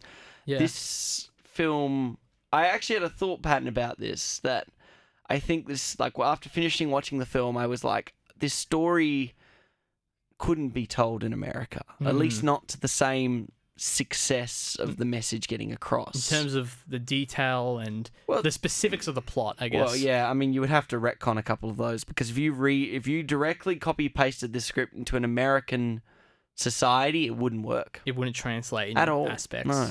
I mean, critical plot points are solely dependent on the fact that it's a South Korean-based film. Yeah. I think we should just say it off the bat, this film, spoilers from now on. Go in as blind as you can, because I went in knowing virtually nothing. Same. Yeah, cool, perfect. So, yeah, from now on, I actually just knew watch the movie. there was one thing, and if we're talking about spoilers... All right, well, now spoiler-free, turn off the podcast, watch the film, come back. Yeah. Zeke, go. I mean, you had a week. Yeah, you've had 1 week. I heard there was a drop kick. A drop kick? A drop kick with stairs, but it wasn't a drop kick. And I was really disappointed. I wanted to see a drop kick. Yeah, it wasn't like... Actually, you know what? Watch Memories of Murder, because there was plenty of real drop kicks in that film. There's you know the funny thing? And there's drop kicks in Snowpiercer, so maybe he just really likes drop kicks. He loves snow and kicking people downstairs. But the chick doesn't kick him. She nudges him. She nudges her No, down. she does use a leg. Does she? Just a little, like... She lifts her leg. It's not like an actual fly kick. I thought it was like an elbow. No, it's very like, because it's a wide angle, but it is like a little kick leg thing. Maybe I must have missed the kick, because I swear it was like an elbow down the stairs. No. Like a palm off. Because she's carrying the food. Well, that's what I thought. For Like the she kid. whipped her body in a way that knocked her down the stairs. Okay, but so that's the one spoiler you had, is someone gets kicked downstairs. Yeah, it was not what I thought it would be. Yeah. Right, yeah. Even the way you described it, it's not like a noxious drop kick. Like both her legs are up, and she just like you get more of that Memories of Murder. Yeah, you get that very clearly in Snowpiercer. There's a whole scene where if I remember correctly, like they're like running, and there's this big fight, and then one of them just goes like full drop kick, and I was like, he must really like, it's like a WWE move. It's right, like, yeah. It just looks. It just looks weird, and I was like, now I'm picturing the film with a proper drop kick, where she throws the food in the air and does like a wah, turns around and everything. That's great. All right. So I was fearful going into this film that the hype train was too high, bloated this film. Yep. Which does happen. I mean, I think everyone was so disappointed with things like the Kingsman sequel because of the pleasant surprise that was the original Kingsman. Yep, absolutely. When the reality was Kingsman 2 wasn't much different to Kingsman 1. It was just how low the expectation was going into Kingsman that everyone walked out of Kingsman going, like, they did the Birds of Prey thing. Right, like, okay. Which was your reaction to Birds of Prey and Being Jax. like, that wasn't horrible. Yeah. So thus it must be, I feel like, yeah, it's very easy to, like, and with every single person that saw this film was like, this was the best film last year. And I mean, I'm always suspect when I hear that from most people, because I'm like, yeah, but how many films have you watched from this year? Right, it's hard to get that number. Outside of Netflix or Stan or a streaming service. Or Avengers Endgame, yeah. Yeah. Or a Marvel Disney byproduct. And I've seen people put Avengers Endgame above Parasite in their top 10 films of the year, and they're not film goers per se, but like I've seen it happens. But so anyway, I get frustrated because it comes back to the thing where it's like a lot of these people, they don't watch a lot of foreign cinema, so of course the one foreign film they watch, it's because I actually thought that with like with Roma, I don't think Roma got nearly as much of this sort of flatulation. Definitely not this much praise and universal acclaim. I think in a quiet film community, everyone liked Roma, but it wasn't like the same sort of like, Roma's the best film of last year. Like everyone I've talked to in the last few weeks, they know about Parasite. They It's like want the opening to see dialogue Parasite. with anyone who watches films Virtually. now. My God, it's so happy the Parasite. We went to a party on Saturday, and everyone's talking about Parasite. I was like, what? What's going on? So I was worried. Didn't happen for Roma. I was happy to say that I enjoyed the film. Yay! I didn't... I didn't think it was my favourite film of last year. I still stand by Pain and Glory being my favourite film of last year. Pain and Glory is an excellent film. And probably even Honeyland, I think I enjoyed more if we're talking about knocking. Okay. At me, bro. I don't have to. You're right there. Yeah. No, I think so. I think. But you can understand where the praise sort of comes absolutely, from. Of course. I mean, I'm picking 2 other foreign films here. Like, I'm not. I will admit that my top 3 favorite films of last year, none of them are in English. Yeah. So there you go. You know, and I actually think maybe I probably enjoyed, if we're talking about the study of film or the enjoyment of film, I think I might have enjoyed Irishman's viewing and Marriage Story's viewing more than Parasite's viewing. Okay. But you saw them both. Oh, no, sorry. You saw Irishman in the theatre. Yeah. So we saw. Okay, so Marriage Story, you would have the same conditions as Parasite. Yeah, and I think I enjoyed Marriage Story more. Okay. So, but it comes back to what's the film saying? How the film from a technical standpoint, the film's flawless. It's exactly what it's pretty. It kind of is flawless. Yeah, it really is. I think the only thing I'm really not a huge fan of is probably the score. Whoa! I just didn't. It didn't resonate with me. I love the score, man. Okay, I think that's the little piano thing. Melodies. Yeah. Yeah, it just doesn't work for me. I love how bloated it is when the father finds the panties in the car. Like, the score is, obnoxiously loud in that scene. I kind of love it. I think that's it. Maybe some of the mixing's a bit weird. It feels off for me. Okay. I think there are some musical moments I really like the montage of them invading the household. Oh, my God. That's a good melody. But the rest of it, just didn't stick with me. Okay. That's fair enough. It was probably the only real deductions. The acting's pretty amazing. The acting's incredible, yeah.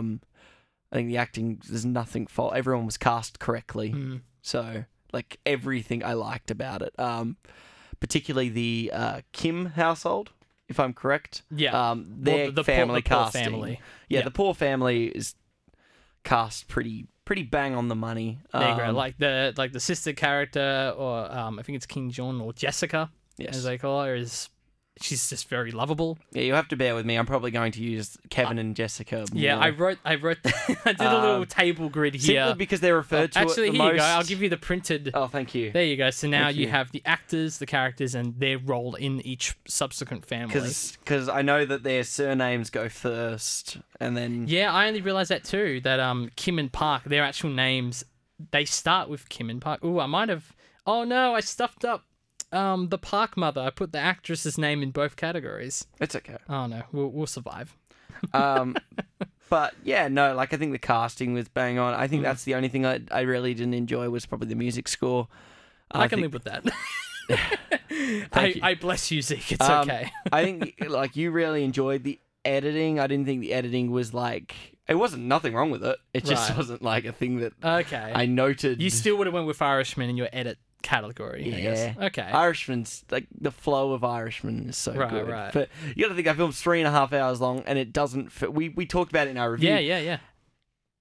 I don't think there's literally nothing I'd take out. Maybe there was one scene we nominated one scene in 3.5 hours. Trim the fish down. That's pretty amazing. Yeah, I'll give you that, and I will say as much as I think the editing is phenomenal in this film, and I mean we're both editors, so we'll know this stuff, but.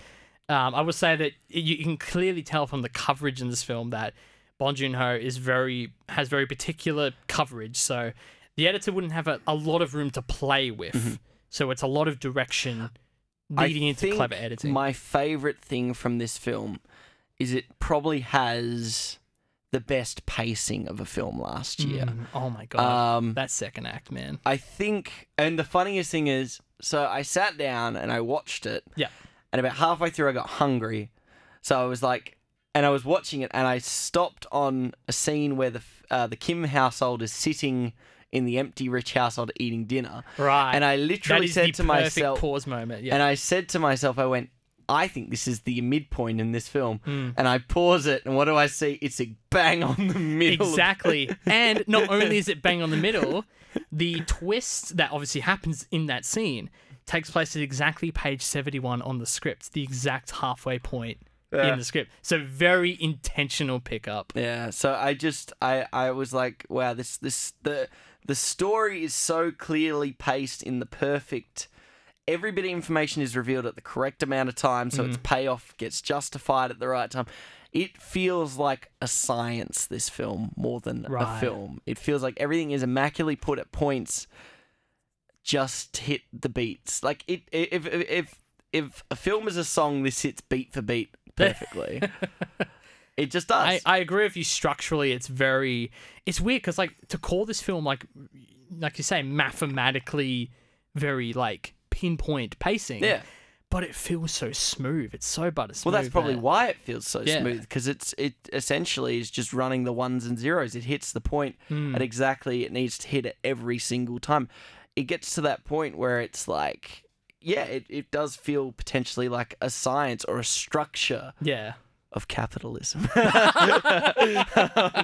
Capitalism.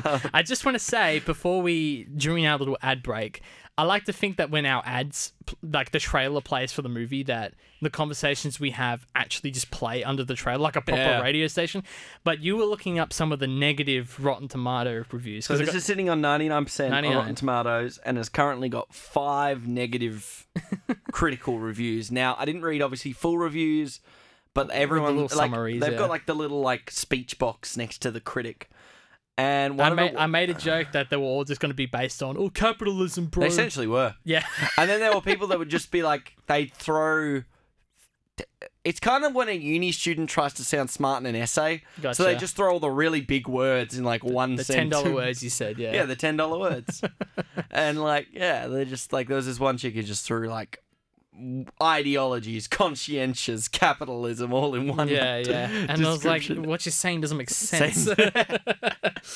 But I actually do want to speak to that in terms of its messaging, and I think it's beautifully done, because you said this to me. We haven't talked about this film in detail yet. You only saw it recently, and we talked maybe 5 minutes before we started recording. But one of the things we talked about is you said it's a very accessible film in the fact that you don't need to be able to read too super deep into it to understand its messaging. Like, it's very clearly, about these two families, the haves and have-nots. I think what I like about this and Snowpiercer, and I think Snowpiercer dips it in the last 20, where this one does not. It's so... I don't want to say on the surface is the wrong expression because that makes it sound shallow, but it's digestible. Absolutely, yeah. It doesn't... You very quickly forget you're watching a film that, unless you're Korean, or you obviously won't understand exactly what's coming out. You're reading subtitles. Yeah, there's always that, like, the translation I'm reading, is it accurate? And I mean, of course it is, but like... well, it's as accurate as it can be with our language. Yeah, exactly. Obviously, with there are words and translations. expressions that don't come I know, over. is it ramdon, the dish that she has to make? Yes. I remember, I don't know what exactly it was. There was some sort of translation issue with that they had to address while shooting the film. Like, They say okay, too, in the film, which I thought was interesting. Because maybe they don't have a word in Korean in for English? okay. Yes. Right, okay. I do notice that, and like even when the mum's like, "Oh, is that okay with you?" I know that's like you're meant to be an English tutor, kind of dab. But even the characters that don't sorry. speak like English I think okay might not be a word. I might be wrong. It's even maybe like when we say capiche.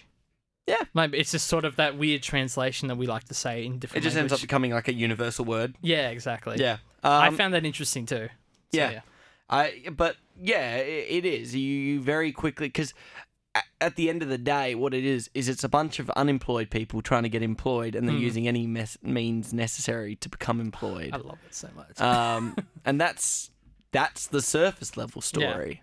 Yeah. Like, and that's, for a lot of people, like, I feel like with the surface level story, if you can get from A to B with no issues, you're doing a really good job with the story. Obviously, there are layers to the story that, make this film a very good academic film on top of being a digestible and enjoyable watch. Like and that's a fun watch, yeah. What's two sides of this, like the same? It's like, we take... And Bong Joon Ho has talked a lot about being influenced a lot by Scorsese, correct? Or he's definitely paid at least... He talked about Scorsese at his direction Oscar win. So there's definitely a Scorseseism in his filmmaking. Okay, and let's take a film that Scorsese does that, like Goodfellas, which a lot of people watch Goodfellas, and it's a very surface level, enjoyable film. There's probably stuff in there and academia and stuff you could dive into. Yeah. But really, it's you know, it's sort of like that, and like things like Wolf of Wall Street. They're films that are enjoyable. They're very well made. They've got great performances, but essentially they're just, you know, they get you from A to B, and they're an enjoyable experience. I think that's the great thing about Parasite is it does all that.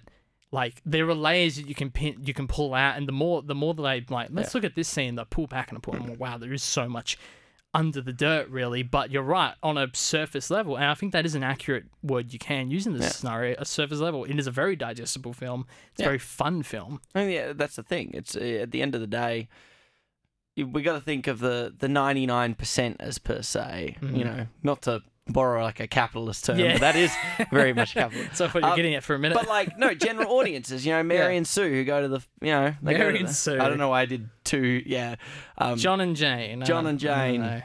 John and Bob. Hey. No, like they're the ones who can go to this film, still enjoy it, still understand the basic message. And then there are people like you and I who can take the basic message, but then we can look at the subtext and the context. From a filmmaking standpoint, we can digest more. Which is why, which is ultimately what can make a film, when it has that many layers, that's what makes a film a masterpiece in a lot of ways. Because you can take this film and be like, hey, let's analyze the direction in this scene, or let's analyze production design use in this scene, lighting in this scene, music design in this scene, sound mixing. But that's exactly right. When you can look at all those aspects and there's always something interesting under each one, then you're right. That is when you get into, is this a masterpiece? I mean, I can't argue that it's not a masterpiece. Yeah. I didn't give it a 5-star on Letterboxd. Well, I didn't. I gave it 4.5 too. Right, yeah. We gave it the same score. Yes. I think it's just, I mean, for me personally, it's like, I only give out a 5-star like every few years. Like, I think Her is a 5-star film. I think Portrait of a Lady on Fire is a 5-star. Like, random films like that just really personally touch me. Even my favourite from last year, like Pain and Glory, I only gave 4.5. Yeah, it would probably be a 4.75. I could do that on a Letterboxd. We talked about the quarter ratings. The quarter star. No, but I think bring it, Letterboxd. Come on, you know you want to. The reason I thought about it, I'm like, why am I not giving this a perfect score? And I think at first I was like, it might be the emotion. Like, there's nothing in this film that emotionally dragged me through the mud like a movie like Her does. But then again, the scene with the flooded street is also very emotional, and it's very well done in that scene. So it's hard to explain in that regard. I mean, it's a film that I would recommend literally anyone watch. That's really interesting that you got weight in that scene, because I didn't get too much out of that scene as compared to the previous scene when they're hiding under the dining room table. Okay. And they're listening in on a conversation? On a conversation in which they're talking about smell. Right, and smell comes in a lot in this film. And I think that conversation and then the payoff of that conversation carried the most, I think is the weightiest. I mean, at the end of the day, it's literally, we go back to pacing and that scientific placement of scenes. That couldn't have been identified more as a low point. The characters are literally on the floor, under a table. I mean, like a bug. The vertical storytelling in this film is incredible. Oh, yeah. Like, the higher placement, the lower placement, and obviously the rain coming from the top. The stairwell is essential. Stairwells, stairwells and going up driveways and down driveways. It's like, there's so many clever... And it's one of those things where it's like, it's so simple on the surface, but you forget how hard it is to execute it so well. But that's what I'm saying. In a feature film. That's what makes this film feel like it feels like a science. Yeah. It's taking like every obvious like academia of film and just shoving it into and just being like, look, this is like, you want a film that can break down every facet of what makes a film good? Here it is. Yeah. No, I really appreciated that a lot. I mean, that was one of the more obvious sort of symbolic parts of it, is the rain. Obviously, like from higher up, it's a gorgeous sight to behold, and then from down low, it's this nightmarish sort of occurrence. And I mean, I love that whole scene. We'll get to it in scene highlights, of course.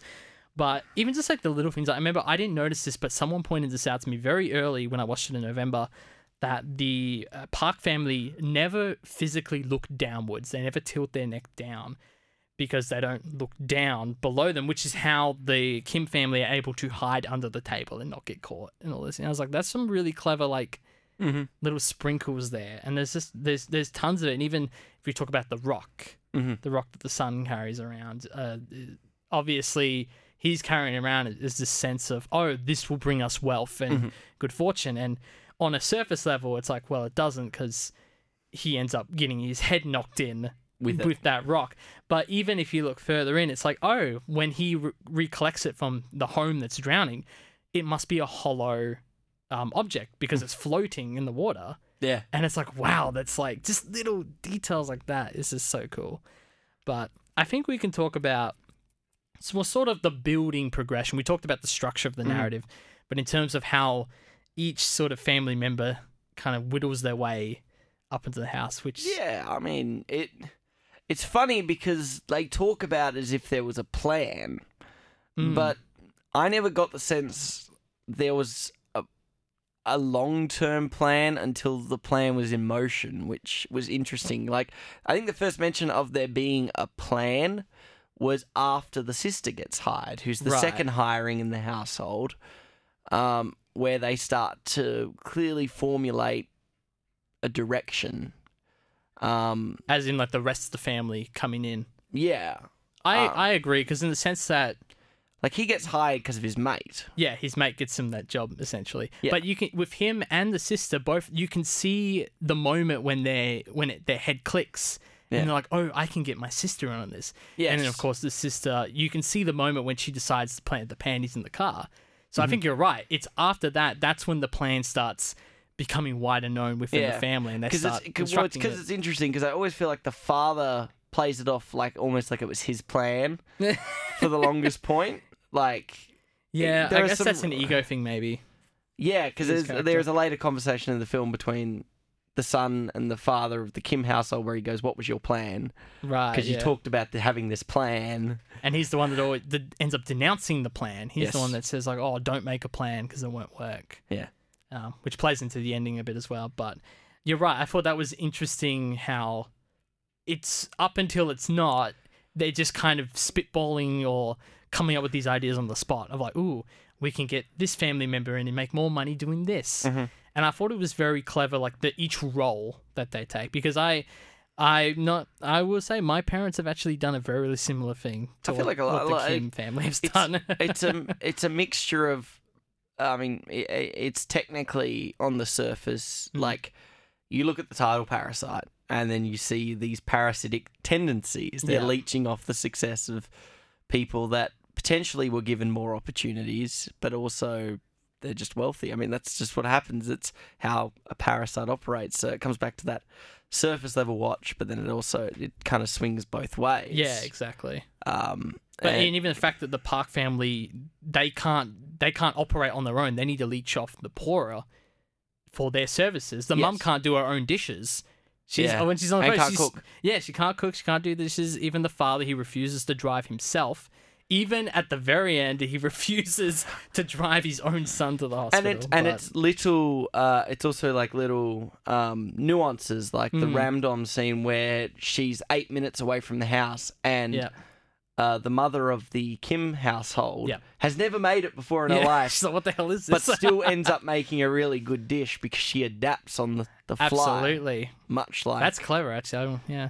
And that's the difference of inability. It's the fact that both of those characters have technically never made something before. One of them's never even heard it before, yet the one who's never heard of it before still makes it in 8 minutes. So...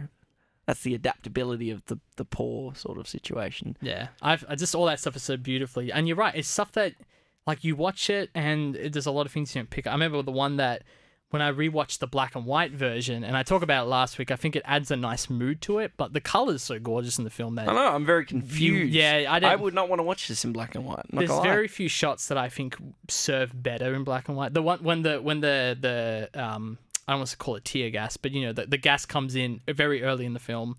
That shot looks cool when the gas is filling in on the family. That looks cool in black and white, but the color's too good in this film. Yeah, I honestly, in hindsight, I would like after you said there's you've mentioned the black and white version a couple of times on the podcast, and I'm cool. Yeah, you don't need watch it in color.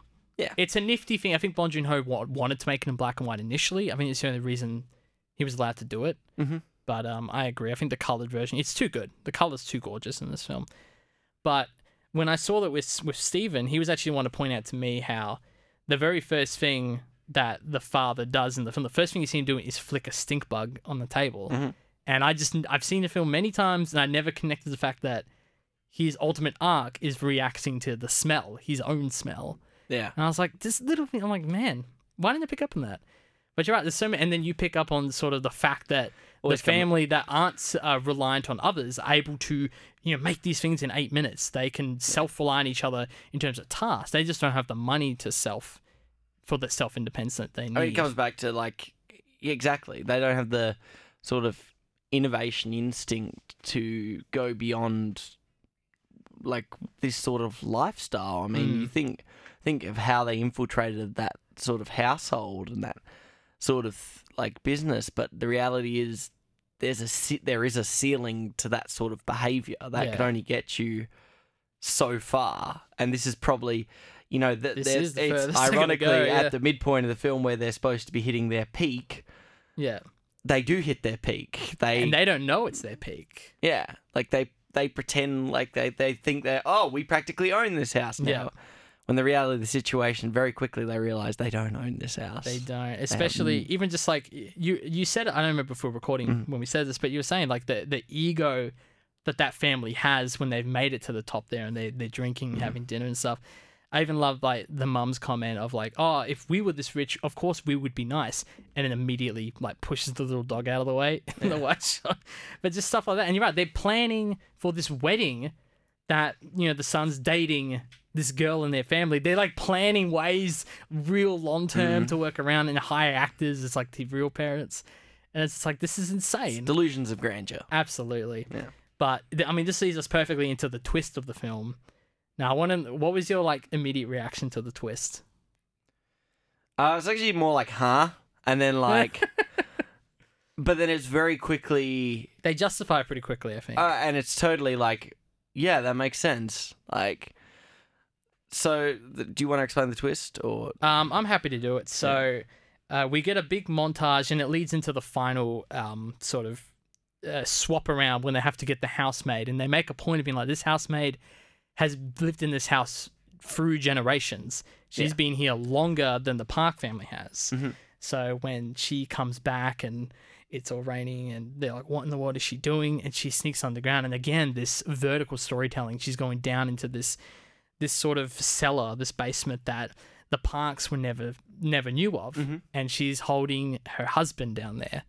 And we learn that this husband's hiding from loan sharks. He's too much in debt to go out into the real world. So now he's literally hiding like a cockroach, like a bug, just under this family's house. And this cellar is like a nuclear bombshell. Yeah. And obviously being South Korea, it's because of North Korean attacks. And obviously this thing is immediately goes from being this is a bit wacky, because definitely the first couple of minutes you're descending down into the what's going on? You're a little bit is there some and even when you first discover the husband, you're a little bit what is this weird sort of and then of course they explain very quickly that no, it's in the case of a nuclear situation. You're oh well, that totally makes sense. And then you move past it and then you continue with the film. Basically. No, it's exactly right. Once the shock of that, and I think the ending we'll get to the ending. There's no way that would work in an American. I don't understand how it's going to be a HBO. Right. I just don't. It's going to be so dumb. They're looking to Mark Ruffalo and Tilda Swinton to be in the HBO miniseries remake. They get a fat paycheck. They're not going to complain. I'm really curious about that too. I was actually more negative about them doing it earlier, but now that this film has, won its Oscars and is now really well known, I'm actually a little less disappointed with the HBO remake. Okay. Just in the sense that, people know the source material. Mm-hmm. So there is that at least. But no, going back to the story and that twist, it was an awesome twist because you're right, it all makes sense and the script is so airtight. It took a couple of watches to really pick up on everything and how much they actually focus on the architect. I believe his name is Namgon, he's the famous architect who built the house, and he was too ashamed to even reveal this bunker in the first place, and that's why it's a bit of a secret and only housemaid knows about it. But it was really cool how much they bring the architect, how important he is to the story and to the actual household itself. And I can't confirm this because I haven't had time to rewatch it looking, but I did a little cheeky Control F search on the script, and none of the Park family ever referred to the architect. Only the poor families talk about this architect as like this amazing presence. This guy created this shelter for them, and I thought that's a clever little. Yeah, that's interesting. None of the people who actually live in the house talk about the person who made their house. I thought that was cool. So the ignorance of wealth. Yeah, and they're so ignorant throughout the whole. They're not evil. They're kind of nice in areas, but they're super ignorant. They don't realize like how bad it is down below them. But I really like the twist, and especially because it obviously takes us to the ending with the guys. And it becomes kind of animalistic in that part too. A little bit, yeah. Between obviously the ex housekeeper and her husband and the Kim household. That's actually one of my favorite scenes. It's savage, really. Like she goes from begging to when the house they're revealed, when they're revealed, suddenly cocky and nefarious, and there's the video on the phone. Yeah, and it leads to that incredibly like savage fight. I love the I was rewatching parts of this today to prep for it. And that scene in particular, when they're fighting over the phone, after everyone's been outed, sort of thing, I was watching the camera movements particularly, and I don't know. I mean, it was a fun camera. Like even when the daughter grabs the peaches and like chucks it over her face, like the camera's just rotating above her head, and it's just fun little like it keeps the energy going. But it's like it was just super fun. I mean, you're not really rooting for anyone in that scene. Not really, but you're still uncomfortable by the fact that. You know that the Park household's coming back. Yeah. Especially at that phone call, and they're like, "Oh God." Yeah. That's why I think it's one of my favorite second acts of any film. And if you start it, you might be able to start it after the panties are dropped, because that's the first time we as an audience know we understand what they're trying to do. Yeah. You can make an argument it starts once the other family have gone to their camping trip. Maybe. I like to think it's in the car scene. I think that's the act switch. And then all the way to them sleeping in the gym after all the flooding's gone. I think that is the second act of this film, and it's one of my favorite second acts of all time. Yeah, I mean, that sort of makes sense. Yeah, the gym would be the low point. Yeah, it's about right. But just the way it flows from... Because you're right, it goes back to the lack of locations. You forget that, like, man, that was like a 40-minute chunk of this film just in this house. Yeah. And there's no, like, cutting away or anything. It's just a 40-minute straight, real-time situation of them discovering the bunker, fighting over the phone, and then the Park family coming back. Yeah. And they talk about the ghosts. Which ends up being the bloke. Guy. But he's a creepy boy. Oh, my God. That shot of his head coming out. Oh, God. Cheeky Jake. Dude, I'd be a scarred kid if that was. You would also have what's it called? A seizure. So is that what the kid's drawing? Is he drawing the man? I think I haven't checked, but if you go back and look at the drawing, I guess I'm imagining it would be. Actually, yeah, because that's in the trailer when he's first introduced to the drawings, and he's like, "Oh, it's a chimpanzee," and she's like, "No, it's a self-portrait." That's in the trailer at that moment. So if you look at it through that, you might be able to tell it might be that man. Interesting. But I guess we can talk about the ending, because here I'm curious. Did you like the ending of this film? Because me and Jack have a bet. That I like it or hate it. Our bet was that it was going to be the only thing you didn't like about this film. It was fine. I didn't think it was like, oh my God, that happened. I feel like so the whole thing that I was talking about with the smell was the Kim household is hiding. Well, most of them are, bar the mother, are hiding under the living room table as the Park father and mother of their household talking about. Well, at first they're talking about the smell of the father in particular, who's mostly referred to as just Kim, because obviously it's his household. Right, yeah. And before they engage in some sexual activities, which is obviously... Well, it does add to the low point and the uncomfortableness of the situation. Yeah, it's a very uncomfortable situation. Because after they've talked about how gross and horrible they are, which obviously... Well, basically the whole thing is they're hallmarking his smell. Yeah. And basically it's the poor smell. It's really, that's at its core. They're marking that he smells like the sewer, the underground, lower class, literally, yeah, and how they are akin to that. Well, they're uncomfortable at that smell, and of course, this is an incredibly uncomfortable scene, and we see a lot of Kim's reactions. I think I read this somewhere that Bong Joon Ho added that sex scene specifically in terms of family. It's like watching a movie with your family, and then that scene happens, and how uncomfortable it's to watch a sex scene with your mum in the room. That's why he added it, is to reinvoke that feeling. And I think it needed to be there, because that would be something. It comes back to grounded reality. I mean, like, and they even say, like, oh, what if the kid walks in? He's like, I'll just pull my hand away. Like, and I can believe sort of that dynamic between them, because, for the most part, up until this point, we haven't seen a lot of affection by either of the partnerships. That's true, actually. Yeah. There's enough in the Kim household to suggest that they're working together and they're coercive. You got the ass grab. Yes. When they all finally come in, but you're right. That's the extent of it. Yeah, it's not hugely apparent. There's not a lot of kissing. Yeah. Which could be a cultural thing too. I think in Western cultures, possibly, yeah, we state our affection a lot more physically. And there's obviously Kim often asks, Park if he loves his wife. And he's constantly asking and asking kind of to reaffirm their relationship. Potentially mining of the fact he might be having an affair or something like that, just to get a little bit more leverage. I didn't even think about it, because I always thought that's a weird thing to keep asking him, and now I understand why the dad is kind of off-put. Like, why do you keep asking me about my marriage? What's going? Yeah. But now that I think about it, you're right. He's trying to get an affair out of him. Yeah, he's trying to get some leverage. Yeah. That's so great. And it sort of adds to the uncomfortableness of that scene, because he's obviously been looking for that leverage, and now he definitely doesn't have it anymore. He doesn't get it. And on top of that, he can't win in that situation. He literally has his gloves down, because either he's home invading and he just takes the insults and then has to then hear, like, all those direct insults to him. And I mean, it's an all-round, it's a family, like, I mean, the both, the daughter and the son are also hearing the fact that this is how low they think of their dad, and that's... Well, even, like, when she says, like, oh, get the cheap panties, like, she's getting into it. Yeah. So it's, like, it's interesting, that's their fantasy. They fantasize about being poor, and it's, like, they're sexual. It's, like, it's weird, but the more I think about it, it's, like, that's interesting, because...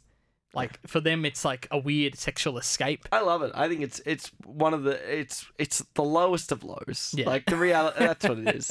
Yeah. And it's like, while, like, it's not just the cheap panties. It's their daughter, the Park daughter is messaging. Right, the son. So like, what's happening? Yeah. Every layer, it's like, oh, I'm hearing your parents have sex. Basically, like, it just could not get worse. Everyone's uncomfortable by this scene. That. But that's what makes that scene so effective, because it's just uncomfortable. But even the right kind of uncomfortable. The theater was like, because at this point, like, the whole theater, this was the first time I saw it back in November. I think we were all in on the ride, because I think people also had no clue what they're walking into. And when we got to that scene, it was just like, God, people were losing their shit. It was so bad. Even when she's like, oh, do it clockwise instead of anti-clockwise. Oh my God, it was great. That's the things couples talk about at that point. No, it's exactly right. It's like that weird specific kink. Yeah. That you're right, the Kims have to sit. I kind of like that, because once again, it comes back to, it's taking the Hollywood romanticizedness of a sex scene and just being like, well, no, they're doing it because they don't get many opportunities to. Exactly, yeah. This is one of their few chances. They're doing it in matching pajamas. Like, there's everything in that scene makes sense. It's like... It's also not like a Dogtooth-esque sex scene. No. It's like not that weird. No. It's actually very conservative. They're not having sex. They're just engaging in sexual activities. Exactly. Like, you don't see anything. No. Do you see... No. No, you don't really, no. It's all... Just the hands going in the pajamas, and that's what you... Yeah, pretty much. Nice. It's all... It's nice. But it's still uncomfortable. It's shot the right way. It's shot in the way that it makes... I mean, it's everything in that scene. It's just a payoff. It's payoff, and it just... Once again, it comes back to, it makes every character feel... Which is why I think that scene's more effective than the flood scene that comes after it. Because I feel like... Wow, okay. Yeah. But that's just my opinion. No, it's fair enough. I mean, I had that sort of emotional effect, because you have even the shit coming out of the toilet when she's sitting on and stuff, like, just all that stuff is with the music. I was like, man, this was, because it's a pretty long low point. It's it goes on for a while. It just gets worse and worse. Left, right.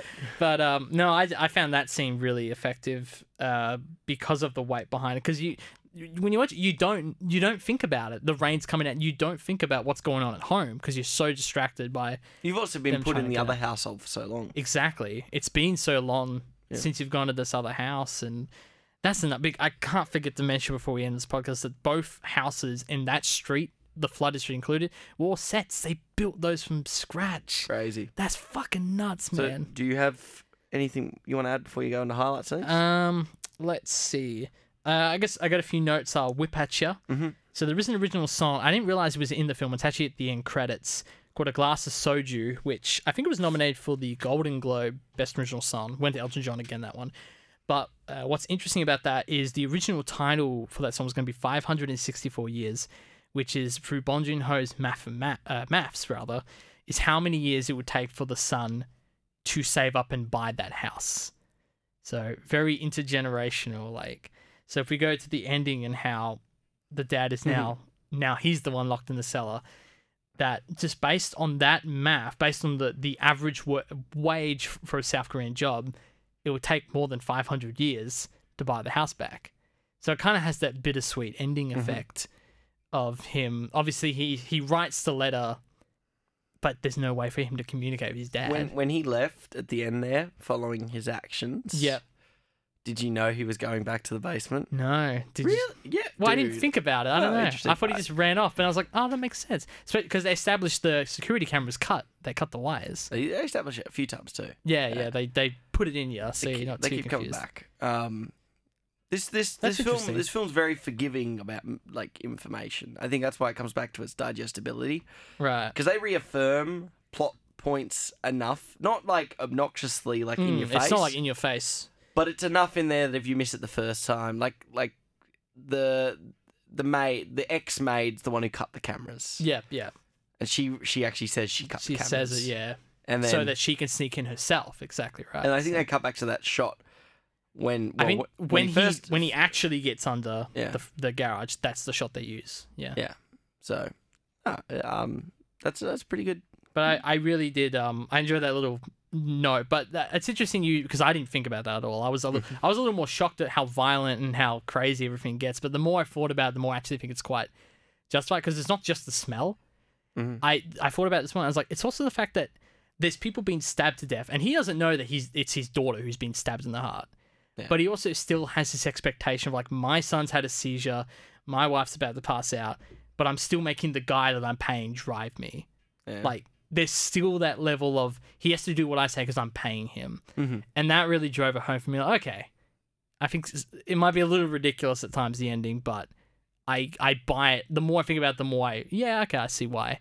It's enough. It's enough. He does I think what he it's does. enough there. I think the smell is enough, but on the surface, but there's enough there. I mean, like, his daughter got stabbed. Yeah. There's enough. She's dead.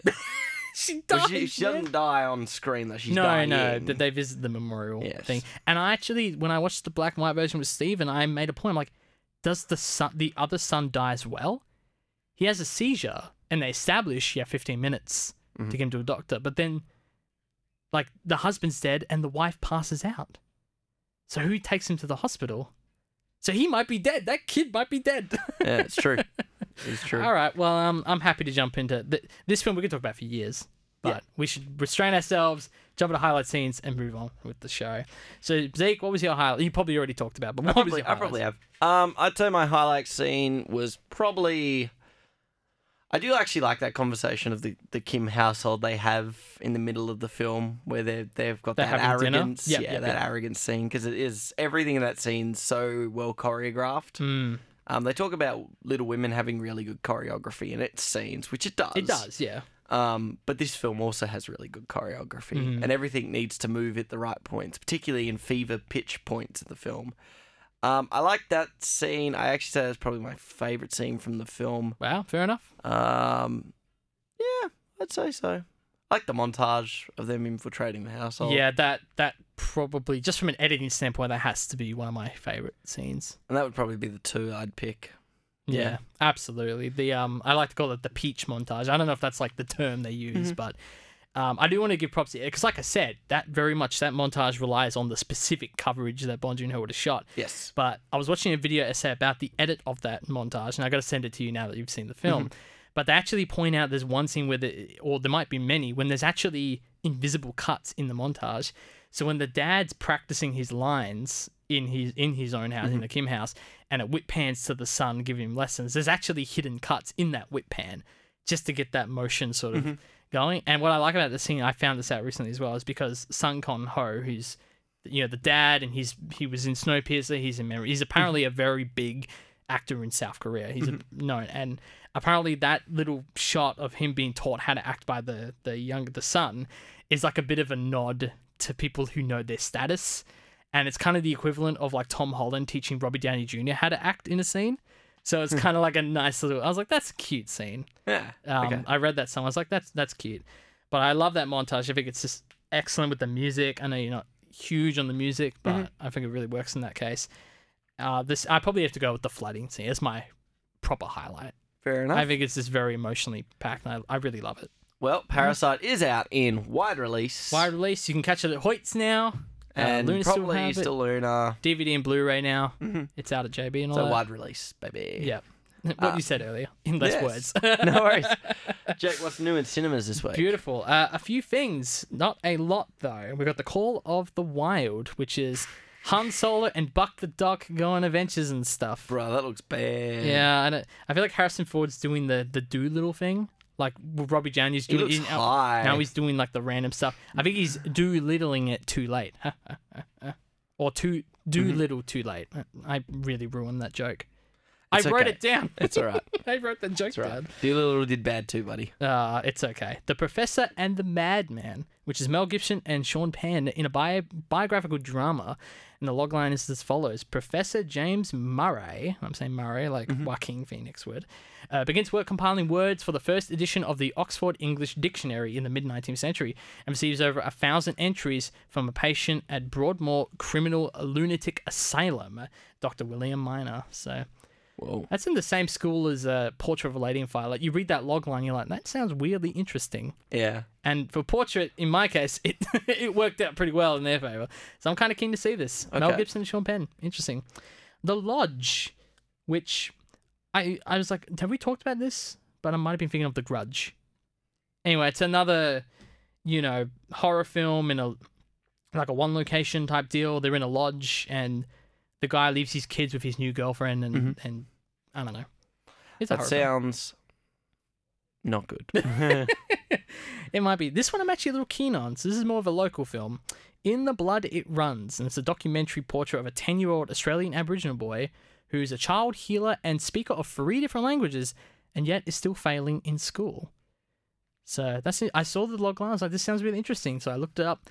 It's actually at Backlot Perth exclusively. There is a Paradiso screening, but it's already sold out. So if you want to see this film, and I'm kind of keen to see it, it's on February 22nd and 23rd at the Backlot Perth. So I think they're doing more sessions, so if you can't make any of those days, there might be another one. Get on that quick. And one other thing I noticed is that the second season of Kidding, the Jim Carrey show on Stan, is now dropping episodes every Sunday for their second season. So I think they've already got 4 out, but I'm jumping on. Let's do it. Well, Jake, we're not watching any of those films next week. It's like I'm waiting for you to say that every week now. But what are we actually watching? Next week, we're watching something I'm very excited about. We've both seen it, but we want to talk about it now. Next week on the show, Uncut Gems. How you doing, Holly? How's it going? Hey, Howard. Good Pesach out. All right, Larry, you're a Jew again. Welcome back. I made a crazy risk, a gamble, and it's about to pay off. So I want the Celtics to cover. I want the Celtics halftime. I want Garnett points and rebounds. What do you know? I don't know. I just know. Well, I'll tell you what I know. That's the dumbest fucking bet I ever heard of. I disagree. I disagree, Gary. A charismatic jeweler makes a high-stakes bet that could lead to the windfall of a lifetime. In a precarious, high-wire act, he must balance business, family, adversaries on all sides in pursuit of the ultimate win. Oh, so Uncut Gems. This will actually be our second Safdie's film. This film was directed by Josh, and Benny Safdie. Very nice. And you are correct, Jake. This is our second Safdie film. Since Good Time in episode 9. It was a while back now. I got to watch this one in a really cool place, but I'll talk about that next week on the show. A little cheeky. I saw this at home on my computer. I will probably rewatch it at home on my computer. But there is a fun story, but that will have to be saved for next week on the show. I am very happy to wait a week for this story, or you could just tell me once we turn the mics off, or you're not gonna tell me. No, I'll just wait till next week. I'll learn with the audience, but I don't want to say 100% lock. We might have Jack bet on for this one. Yeah. So we'll see. When was the last time Jack was on? I think Joker for episode 38. This was only 20 episodes ago. That will be 20 episodes ago. Yeah, there you go. Wow. So that's not too bad. Yeah. I mean, like, he'll be our first guest back since returning back to the live shows. Yeah. So pretty much. That'll be... And even because we had Danny on 45, so about 13 episodes since our last guest. Yeah. We are hoping in this second year of our life that we're going to have more guests on the show. I agree. It'll be good to get some variety in there, and Jack will kick us off next week, hopefully. Yeah, it'll be cool. Cool to have him back on the show. ZKJ alumni. I know what quote. Not Murdoch alumni. I'm so sorry, Jack. He's not going to listen to this. Okay, we're gonna get a message. Thank you for joining us for the Cinema Sideshow podcast. I was Zeke. I was Jake. And we'll catch you next week with Uncut Gems. It's me cutting gems.